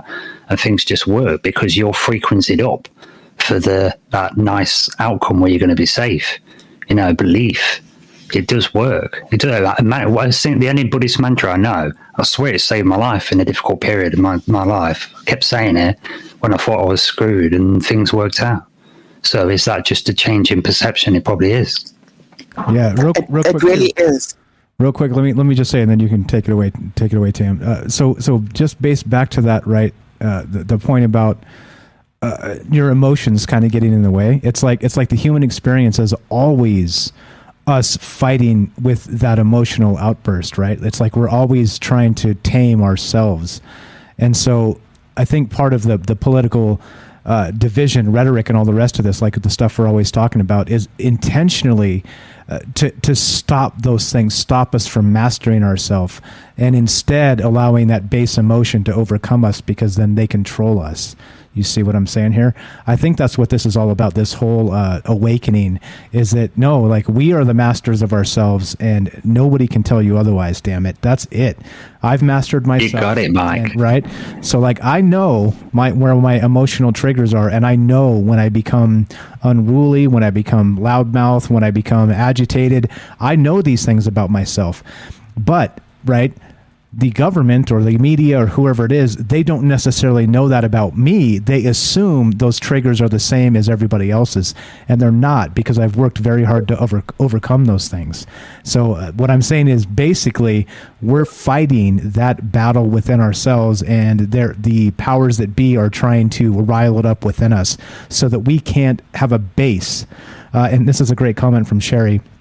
This is exactly kind of what triggered this thought. She said, if you're dishonest, you have no base structure. And that's it. If you have no base structure, it's because you haven't mastered yourself. If you haven't mastered yourself, or you're still struggling with that, then, well, we have the media step in and confuse you even further. So just wanted to add that. Go right ahead, Tam. That's a very good point. You know, Sherry always comes with these one-liners that floor you. You know, she's just brilliant.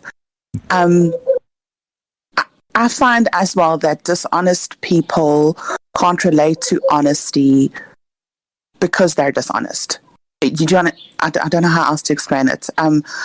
If you come to me and you say, Tam, you look shit today, I'm going to believe you because I know you're an honest person. But if you're a dishonest person, I don't know how to explain it. It's really, it comes back to frequency and vibration. And if you're vibrating on the same level as I am, and you portray honesty in your life, and you just don't react to lower vibrations and negative EQ of the world around you, I'm going to take your word for it. But the thing is, we're all so distracted by entertainment, air quotes, that we can't decipher who we are really, because how I am really as a person, I don't even know who I am as a real person, because I'm always trying to achieve or be better to keep up with reality around me. And it's so distracting that I don't even have time to research how to decalcify my pineal gland so I can upgrade on a spiritual level and get to a 4-dimensional vibe. To get into the depths of who I am as an individual, as a spiritual being as well. It's all about distraction, and you've got to, how do you find emotional, high EQ people around you? And, this is why I'm part of your group, is because I resonate with you guys on such a deep level than I do with people around me who I see daily. And that's, for me, the loneliest thing in the world. I mean, I can't touch you guys or see you, or I find it extremely lonely, and I've become very quiet and lonely. I don't know how else to explain it. It's I think it's just because it's part. I don't think it's even part of like I said, like part of that human experience is becoming, again, that mastery of yourself. But I think it's because so many people are so confused. Like you see, like the rhetoric is so hot and heavy all the time, and people are always fighting about things that don't matter, and it's disgusting, right? Like their mind is somewhere else. They're told what their priorities are, and their priorities that they're told are not, like, they're so far off the path of where they should be, that this is why everybody's so confused. And again, I think it is. It's all calculated. It's all like that loneliness, like you say, alone in a crowd. That feeling is because humans struggle anyway. It's hard to be human, but then on top of it, it's hard to be a good human, let's say.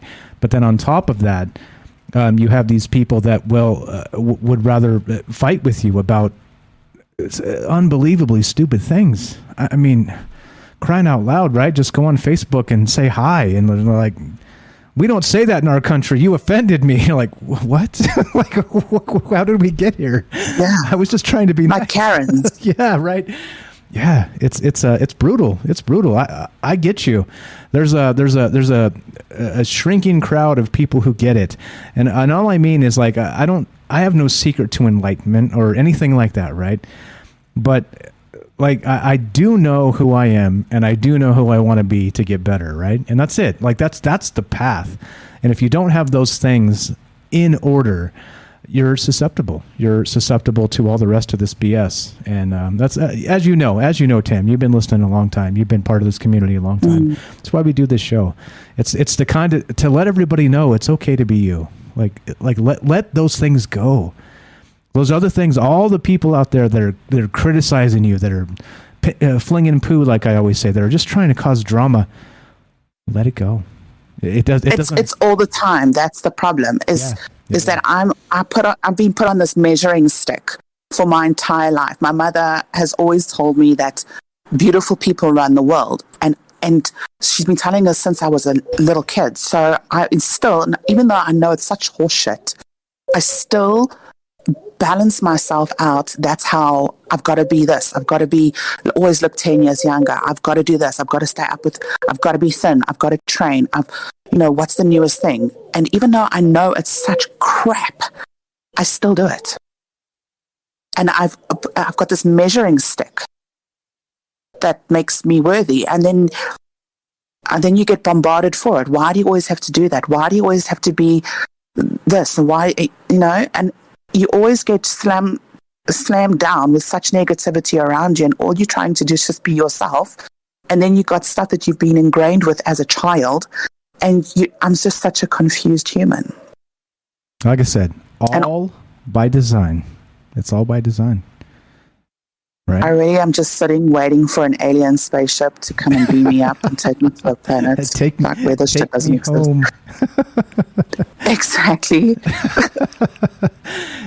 Yeah, and it's again, right? Like they know that there have been studies on this and all the rest of this. They know what we're going through, right? It's not easy.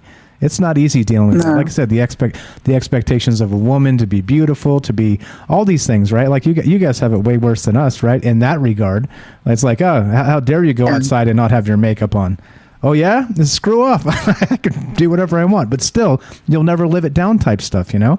It's like, come on, like, are we really still there? But we kind of are, aren't we? All the social. It will always be here. Yeah, it's always because it's distraction. Yeah. Anyway, that was my sad story. All right. Well, you're in the right place. So sad stories are okay because guess what? The future's bright because tomorrow doesn't have to be a sad story. And I truly believe that. So thank you for sharing with us tonight. And what about this evil eye stuff? You got any takes on this before we round this down and let you go? Evil eye. So you know those Greeks have that evil eye stone?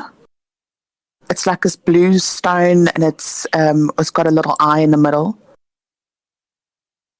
Yes, that's what I was talking about earlier. Yeah, they have them in the houses in Turkey. Yeah. So a friend of mine who's Greek, she gave me the stone. She says, "Always keep it in your handbag. Your handbag will never get stolen." And I live in South Africa. They'll kill you for $10 for $1 actually, for a cell phone. And I've always had this thing in my handbag. I don't believe in it. But I've never had anything bad happen to my handbag with my wallet and my ID and nothing, ever. So there's something to it. I think the intent to attach to it is there's something there. Where I don't know, evil eye, the eye of whatever. It all makes sense. It has to make sense. There's got to be something to it. Or else, why would they be putting fluoride in our water? What is the intention of putting fluoride in our water? But to calcify the pineal gland. That's got to be that's the biggest reason, I think, because that's the biggest effect. And the pineal gland, let's not forget, the pineal gland, for its proportional size, gets more blood than anything else in the body. So that alone should tell you it's very important for some reason. I mean, this is why these kids, the children are more susceptible to any kind of spiritual awareness than adults are, because their brain is not as, their pineal gland is not as calcified as ours are as adults. And they can see on the bandwidth of our perception, they can see further than we can. And it's a very interesting thing to delve into. I mean, if you can manage to decalcify it, I mean, I wouldn't be here. I think I'd be in a 4D reality living with some kind of alien. The DMT on machine some elves. days. The DMT machine elves, when people take DMT, it's like that hallucinogenic. They end up in some other realm with what they describe as machine elves. That's where you would be.